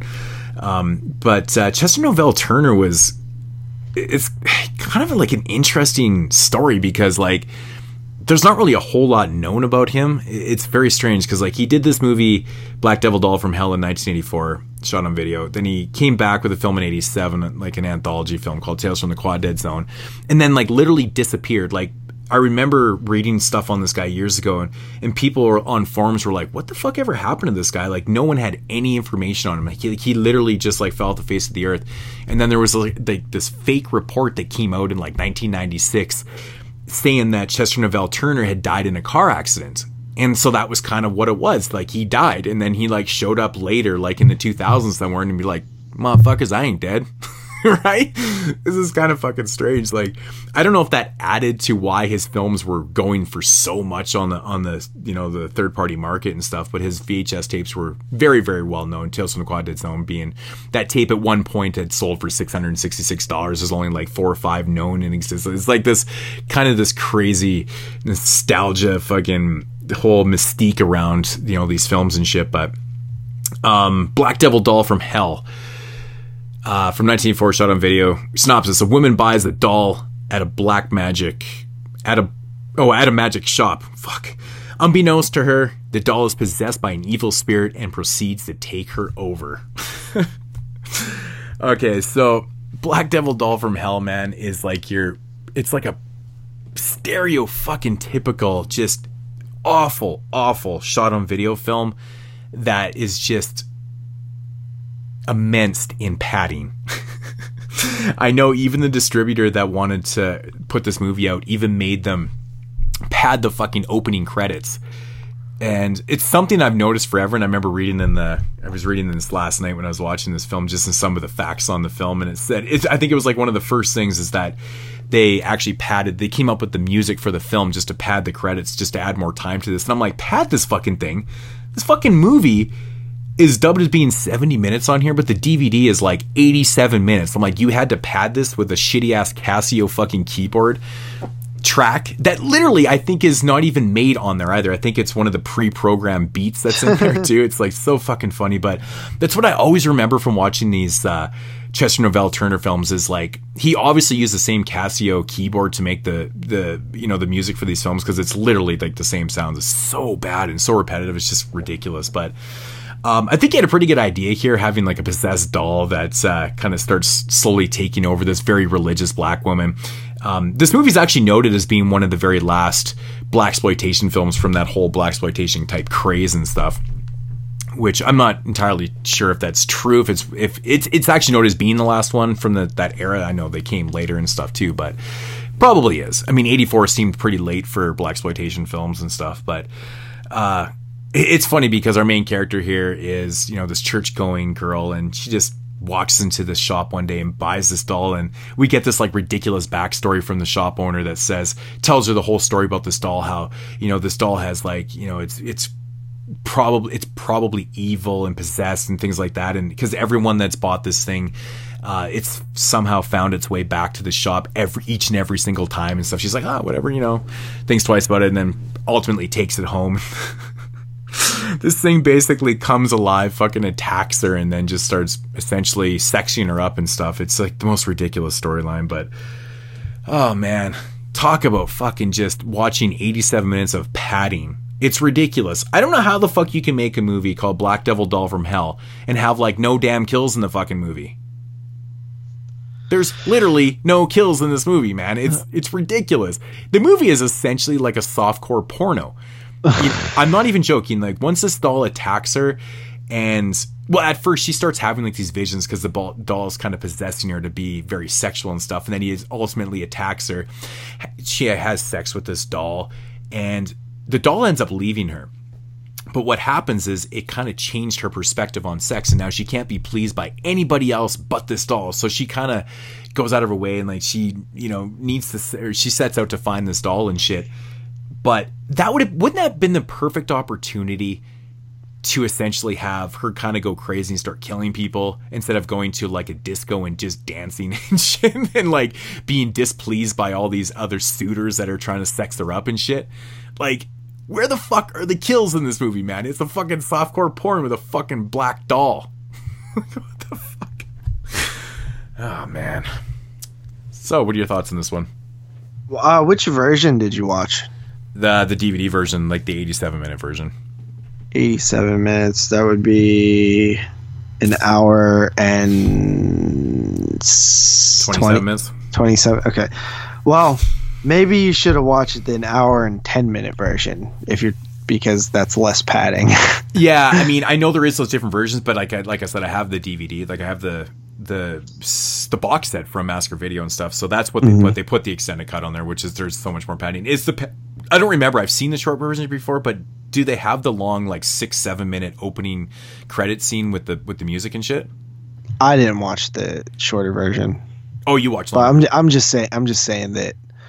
Yeah, maybe because I'm pretty sure. Padding. I'm pretty sure if my memory serves me correctly, which it doesn't very often, but I think the scene like where after the doll leaves her and stuff. I think the scene where she's at the club. I don't think that's in the shorter version, man. I swear that's not in the shorter version, but it doesn't really matter. We watched the longer version anyways, but so much fucking padding. But like, I don't know how this thing could be dubbed as a horror film. Man? There's no fucking kills in it, man. Literally no fucking kills. Yeah, but you don't need kills for it to be considered horror. But there's opportunities, I actually man. really like this movie. I'm not gonna lie. No, I really didn't realize that there wasn't any kills or that it was padded. I've never seen this before, so that helps for one. But like, for example, when she goes and gets the doll and then brings it back, she's religious and very reserved and abstains from sex and stuff like that. And she brings the doll into the bathroom or whatever, and then she strips down and the camera's at her feet. And I, like, in my head, I'm like, oh, of course they're not going to show this older black lady naked. Like, I didn't expect them to. Especially when they shoot it, how they, shoot when you're not going to do a nude scene in the bathroom where you, like, leave the camera down at their feet and their clothes fall down. That's how you don't shoot a nude scene in the bathroom, Like, usually you could tell if it's going to be a nude scene in the bathroom because of, if the camera is at the feet or not. And so then, like, when the doll's, like, looking at her while she's in the shower, I literally, like, did not expect for all of a sudden the shower curtain to be pulled open and her to be soaping up her boobs and stuff. And I'm like, what the fuck? Like, I didn't expect this at all. And then the doll's, like, watching. I'm like, what kind of movie is this? And then, it got crazier and crazier. And I was like, dude, this is the sleaziest damn shot on video movie I ever seen. I like this. Yeah. It's a doll sex movie. Like, I did not know that. I thought it was going to be like a Zuni fetish doll, like knockoff shitty shot on video version. Yeah, dude, it's basically a softcore porn with a fucking possessed doll.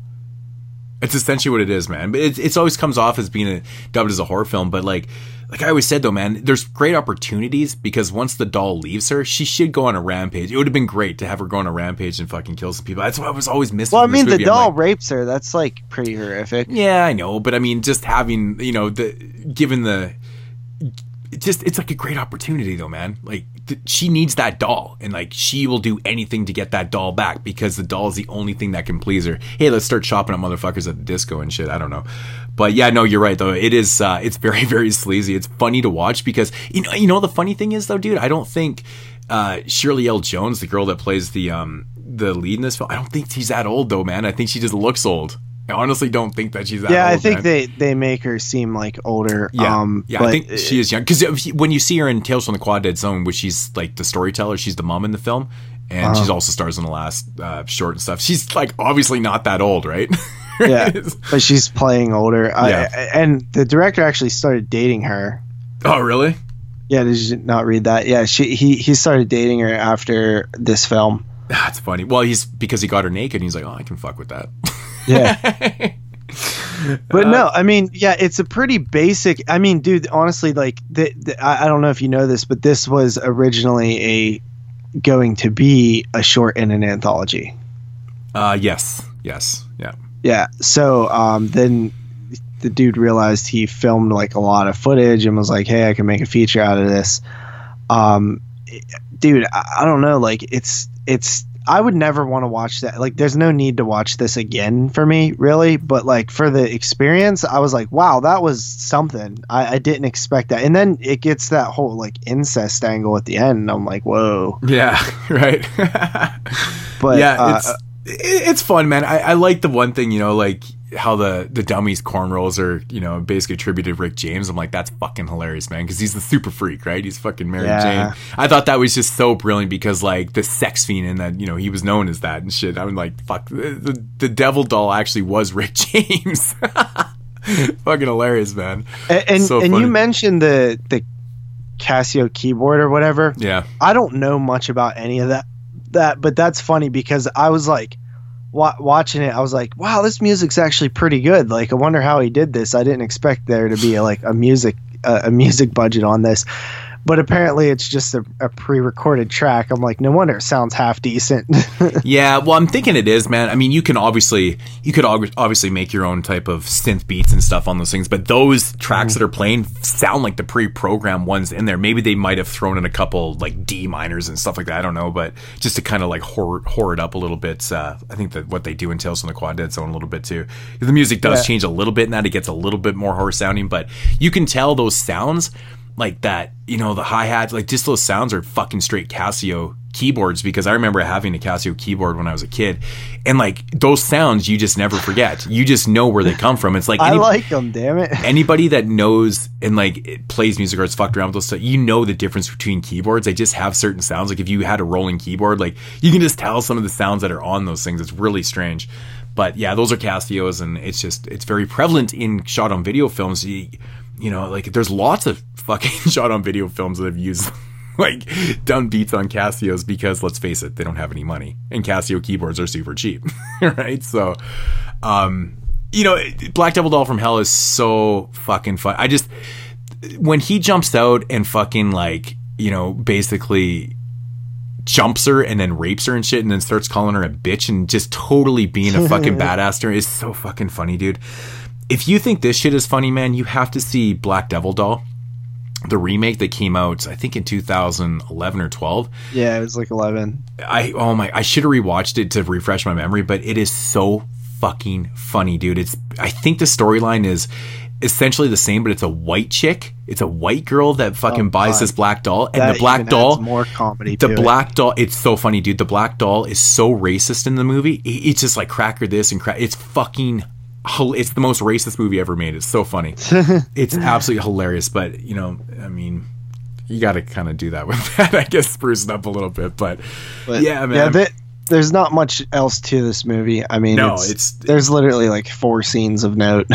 Yeah, 87 minutes and like just a lot of padding, man. There's a lot of extended scenes and shit. It's just really bad acting and stuff. But if you're a fan of shot on video films, and I mean, I think everybody that's into the genre and stuff should probably check out this film at least once, because it has that kind of strange history to it, with the expensive VHS tapes and the name and just this kind of weird history to it, man. You kind of need to check it out, right? You just need to check it out. So it's definitely not gonna be for everybody. I mean, even people of fans of shot on video films and stuff, even if you ever look up top 10 shot on video films, favorites or best of lists and stuff, you never see a song there. It's never on there. But I don't know, man. I recommend it, even though it's terrible. What's your rating? It's really bad. But I'm gonna come in at about a 4 out of 10, even though it's shot on video, man. It's not it's personally not one of my favorites, to be honest. It's entertaining for what it is.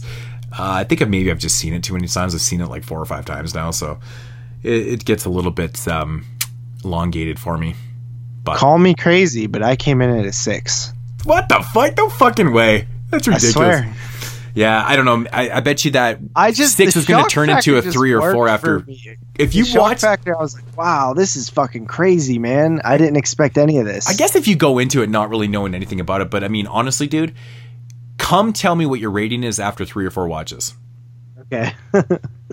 I tell you one thing, it doesn't get better. And the other thing I will say, the Casio fucking. It gets a little bit bad after multiple watches. I was actually getting annoyed even last year watching. I was like, oh my god. So apparently there actually is another version. I'm not sure who put it out, but it's basically the full length film, the 87-minute version of it, but it's got a heavy metal soundtrack to it. Jesus. So I'm like, I would love to watch it with that, even though I love metal music, but I hate it in movies for some reason. In these type of movies, it drives me nuts. But I'd like to see how much it changes to watch it with that. I don't think it'd be kind of funny, but I don't know. But right. Yeah, that's Black Devil Doll from Hell.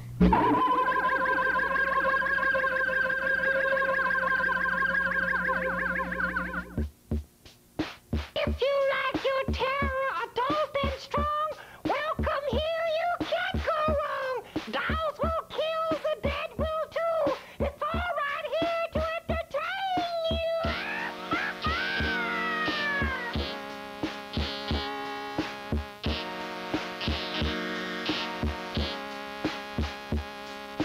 All right, so moving into the year 1987 with Chester Novell's Turner's second and last feature called Tales from the Quad Dead Zone.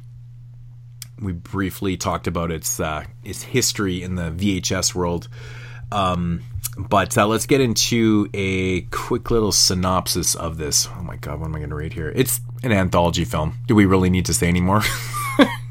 It's an anthology film. Basically, the same girl that actually stars in the last film, Shirley L. Jones, stars in this one, and it kind of has like a wraparound story, but then turns into like the third story. She's basically this mother who has a dead son, and she decides that she's going to read some stories out of this huge horror storybook called Tales from the Quad Dead Zone. Literally, there's actually special effects in this. It's kind of funny. First story being what the fuck is it called? I think it's Food for Thought. I think that's what it's called. And it's basically about this family that has too many family members and not enough food, and somebody takes matters into their own hands at the dinner table. Yeah, I don't really know what he was thinking with this, because I feel like this one just doesn't even really end properly.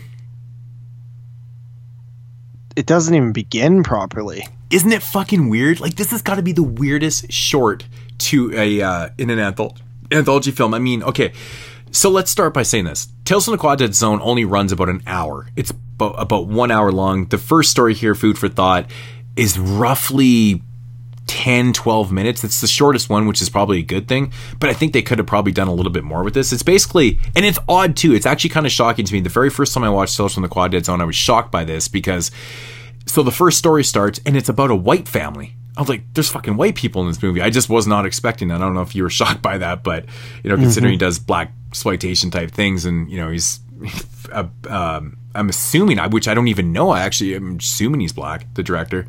Never seen a picture of him before. I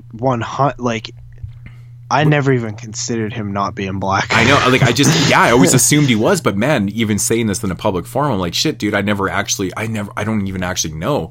I mean, what's his name? Because it's not like Chester Novell Turner. I mean, that sounds very black, to be honest, but it's not that uncommon that white directors would make black exploitation films. I mean, it's been done before.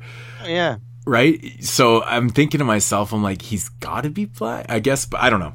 Anyways, the first story actually is about this white poor family that, and the whole story takes place around this dinner table, and they have like 8 or 10 family members, and the father is saying grace, and he's like, thank you God for this food. We have like 10 people, we only have food for like 4 people. And shit, it's literally what they're saying and stuff. And then as soon as he says like amen, it's like a free-for-all. It's literally a fucking free-for-all for the food. So if you get in there fast enough and you get something to eat, you eat it, and while the other people that don't get food watch you and fucking despise you, kind of thing. That's like the whole thing. This one dude just kind of gets pissed off and he goes fucking all Columbine on his family and shit. It's ridiculous. That's it. Shoots a couple people and should then have just kicked him out. Yeah, hey, you can't eat no food. But that's the weird thing about the short, is that he shoots people and then there's like another dinner and then he shoots more people. And then all of a sudden it kind of goes in and explains like, this one girl's dead and she's like died on July 16th or something like that of gunshot wound to the head and stuff. And then it shows another one. It does that a couple times over. And then he died on this date in the gas chamber. That's it. Dude, this short is fucking horrible. There's no ifs, ands, or buts about it. It's horrible. There's no fucking narrative. It's like that whole like dead. I know July 16th is fucking stupid too. I'm just this might even be one of the worst shorts in an anthology, if not the worst short ever made. It's not even the fact that it's shot on video. That's besides the point.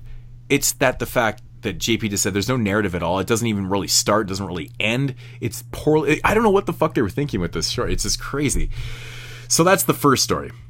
Food for thought. The second story is called The Brothers. And this one is probably the most horror thing he's even done, really. I mean, this one seemed definitely. Fuck off! Black Devil Doll from Hell is scary. Oh my god, it's not scary. It's scary. No, this one actually had decent horror elements to it. It's basically about this. It's called The Brothers for a reason. So there's this brother that has just died of a heart attack and stuff, and the other brother who's been very jealous of him his whole life. He's kind of hated his brother because of certain reasons and stuff. Calls up his homies to break into this funeral home and steal the body. And that's what they do. They meet up at this place. They break in. They steal his brother's body. They get back to his place. And the guys are like, what? Like, I don't know why they didn't have this conversation with him before they broke in, but they all of a sudden have the conversation after the fact. They've already brought this body back to this brother's house, and after like them drinking and celebrating that they stole this dead body, one of the brothers is like, "Yo, like, what are you gonna do with this body, man?" Right? Like, when you asked that question before the fact, but anyways, he's like, "Yo, man," he's like, "I'm gonna get fucking revenge." And they're like, "Oh, motherfucker, you sick!" And then of course they storm out of there like he's like yeah, the sickest. You're fucking sick after we just stole yeah, the you dead just body. stole a fucking corpse, and you're calling this guy sick because he just said the word revenge. And oh my god, some of the shit that happens. What? For sure. I mean, is there any other like what would have been an appropriate thing to do with the stolen dead body? Yeah, right? Like, I don't know, man. I guess, right? But just the lengths that he goes. Okay, so basically these guys leave, and then for the next 20 fucking minutes at least, because this short is around 35, 40, it's the majority of the running time in this film, to be honest.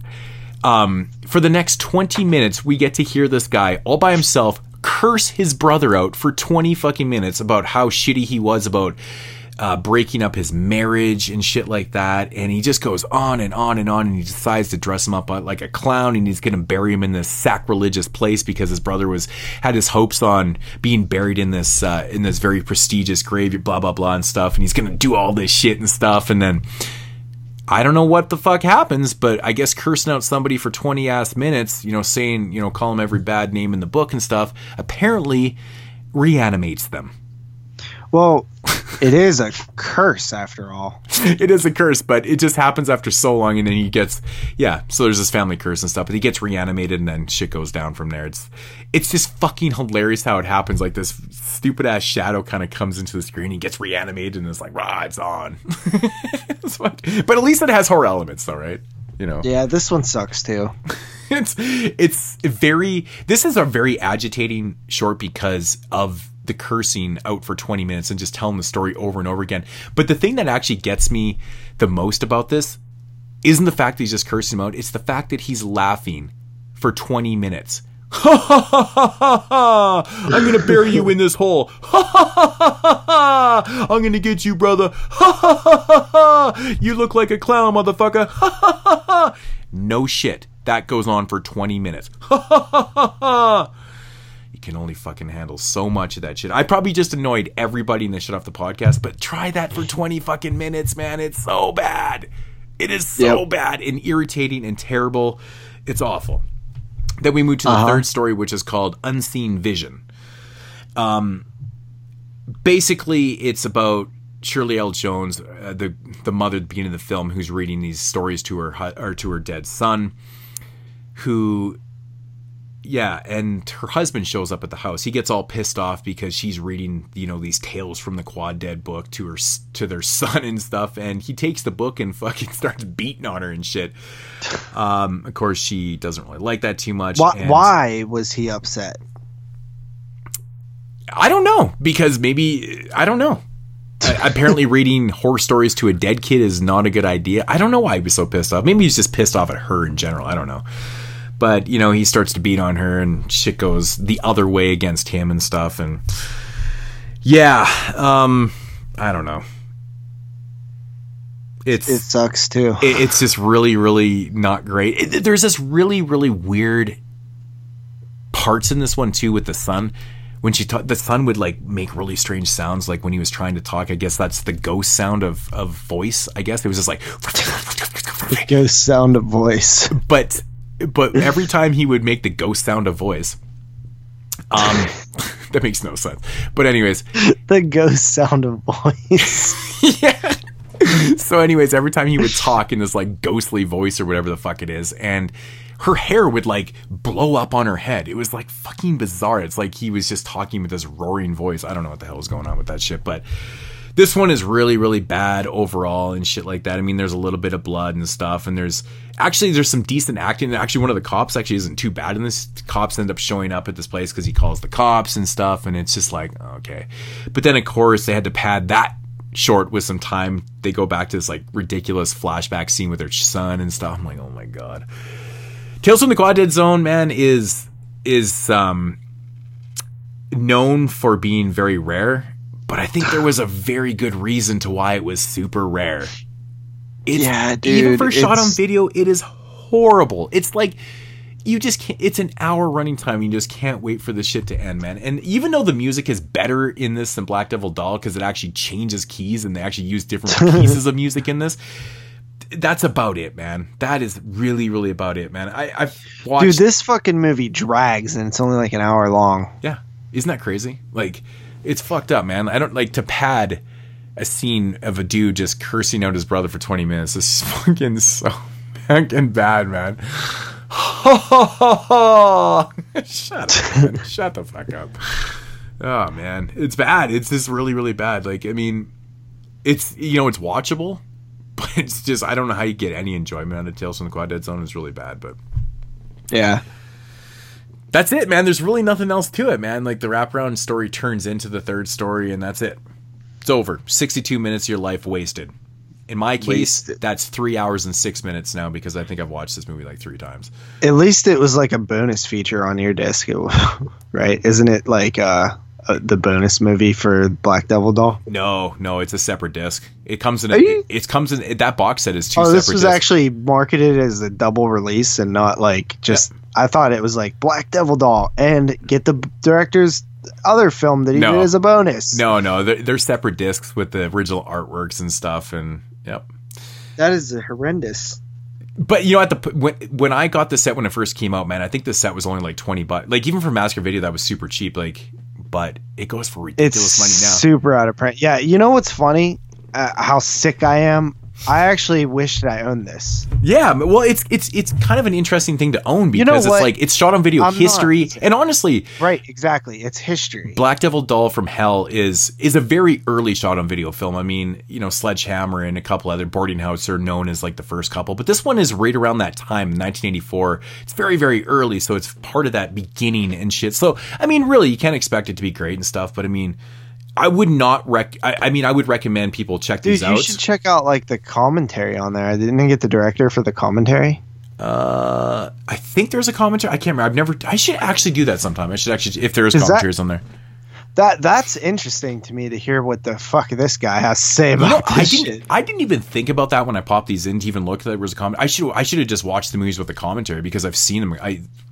Couple times. You don't really need it. Fucking missing anything. Yeah, you don't really need, just the audio one to, understand what's going on. I mean, he's going to tell you everything is going on anyways, but yeah, that would have been a good idea, actually. That would have been a better way to watch these. Actually get some insight and some factoids on this shit. So I don't know if there's any on Tales from the Quad Dead Zone, but yeah, man. I mean... All right. Tales from the Quad Dead Zone, the first segment, actually probably my favorite segment, just because of how short and simple it was, but it still sucks. And then the second segment also sucks. The clown, the like transformation is kind of funny because of how like shitty the effect is, and how it's just like, the like an overlay type thing. Mm-hmm. And then the third segment was just dumb and fucking meandering pointlessness as well.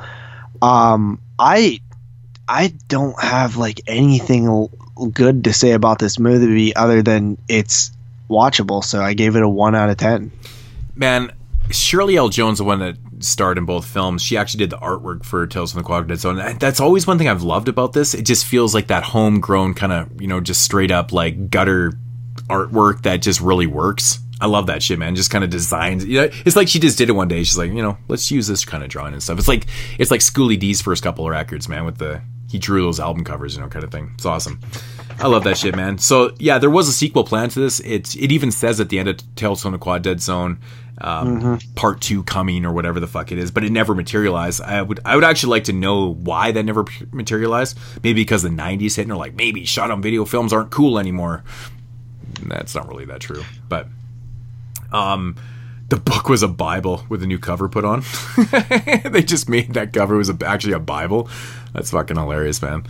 I read that he spent like $10,000 on fucking Black Devil Doll. I think it was $8,000. I think he somehow cost $8,000 to make that. I've read that somewhere too. But then I was wondering, like, how? On it says that he paid the actor. Oh, yeah. That's the other thing I actually knew about this. They paid all the actors in Tales from the Quad Dead Zone and on Black Devil Doll too. So they paid everybody, and he said he never made $1 for me, but everyone else made money. Well, he said he made $6 per VHS sold to like the Hollywood Video or something, but he said he never figured out how many they sold, so they probably just gave him like $6. That's fucking just a standard one-time fee of $6, man. Oh my god, ketchup was used for the blood in the segment Food for Thought. That makes sense. You know, I mean, that's like that costs money. That's like what a 10-year-old thinks to do when they're making their shot on video movie in the backyard. You know, man, if I was making a shot on video film back in the day, it's corn syrup and food coloring. Yeah, it's not that hard to make fucking blood. But then again, when you're shooting shit on video, you can use ketchup because you can't tell because the video is so bad, right? But you don't really have to pay for that. Just go to McDonald's and ask for ketchup. They probably give you packets of ketchup, man. Blow that shit up. Yeah.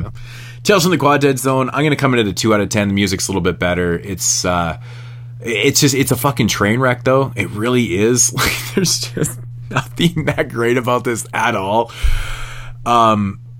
But the one cop that reads off the Miranda rights I actually thought was pretty decent, and even though he's reading them off a card, but I think that's actually what you do and stuff. But he was okay at points, even though he's in the film for like 35 seconds. He was okay. So there's the pluses. The artwork's awesome. 2 out of 10. I still recommend it, though, that you go out and check out these films. Even if you're not a shot on video film, just to say that you saw them. Be a part of history. You know what I'm saying? I'm honestly, it might not seem like I would be, but I'm a sucker for shot on video. I like them a lot. I've never really saw one that I've like hated or was like, fuck that. I'm a really big fan of shot on video films, and there's a lot that I really, really fucking enjoy. Like, I mean, video violence didn't make my top 50 list for just the sake of having a shot on video film on there. It's because I truly, really love that movie, man. It's awesome. I think they put a lot of heart and soul into it, and that's the thing I do like about a lot of shot on video films, because when they're really legitimately trying to make they're trying to legitimately make a decent film just with, you know, shot on video equipment, and it turns out fun and stuff. Like, I give them all the props in the world for that, man. There's a lot of fun ones out there. I think people just can't get over the video quality. Like, plus, like, the styles are time capsules of like the 90s, since most of them was made in the 90s. It's just funny. Well, I mean, there was a ton made between 82 and I'm actually looking at my Analog Nightmares book right now, shot on video horror films. It's like the history, man. 82 to 95. There's like hundreds and hundreds. I guess most of the ones I seen were from the 90s. Yeah. I mean, there was a period actually beyond 95 to like 99. Like, I mean, I just reviewed one, the Green Elephant. Holy fuck. That was from 99. There was Rot that came out in 99, Marcus Koch's first film, the indie fucking effects artist and stuff. He's done fucking hundreds of films, man, but he actually directed that film, shot on video. It's fun. It's very fun. But yeah, actually this Analog Nightmares book is interesting, man. It really, the guy that wrote this book did a fucking fantastic job, did a lot of research in these films. Some of these movies are so obscure, and that's the other thing I love about shot on video films, is that a lot of them are so obscure, it's like you need to fucking find them. Right? Mm-hmm. I feel like with a lot of shot on film films, they seem to get out there. There's a little bit more, they're a little bit easier to find, but these shot on video films, there was such a niche market that they're so fucking rare, and just that you want to seek them out even more just because of that reason and stuff. And that's what I love about that time era. It is a capsule, and it's an interesting time in horror history, man. It's the video era, man. It's what it is. That's what it was all about. They were made for videos. It's awesome, man. But the other thing I was actually going to do for knowledge today was I had like this top 10 list of, I only found one top 10 list shot on videos. And, so I scrolled through it and stuff. And of course, every time I come across one of these lists or see someone's list or watch someone's videos and stuff, they always have movies in there that were shot on fucking 16 millimeter. Every fucking time, man. Yeah, I've seen that happen too. Like, I don't know how many lists I see with the Video Dead on there and fucking, Killing Spree and stuff, and there's a couple other ones that always make these lists that are those. Oh shit! I actually thought Killing Spree was shot on video. No, it actually isn't. It's shot on 60 millimeter, and there's a lot of movies that are shot on 60 millimeter, like really low quality 60 millimeter. That actually the quality of film is so bad it looks like video, but it's not. It's not. I think that one was transferred to tape, and then.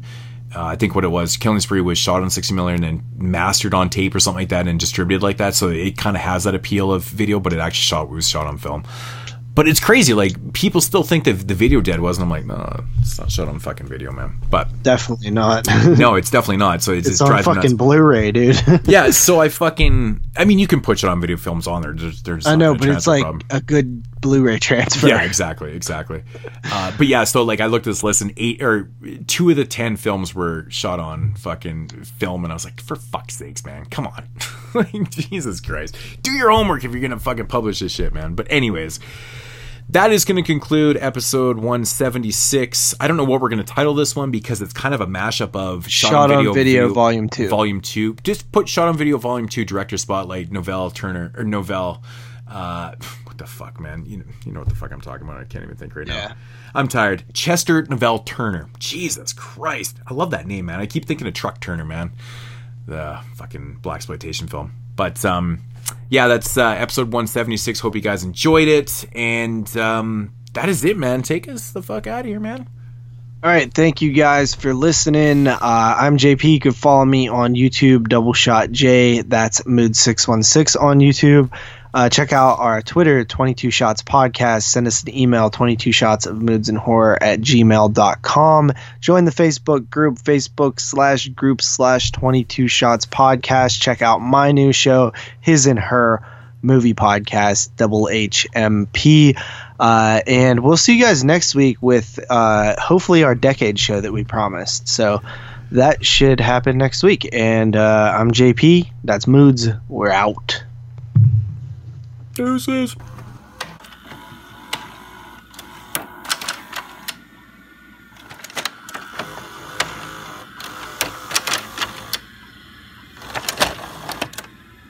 I said, wake up, bitch!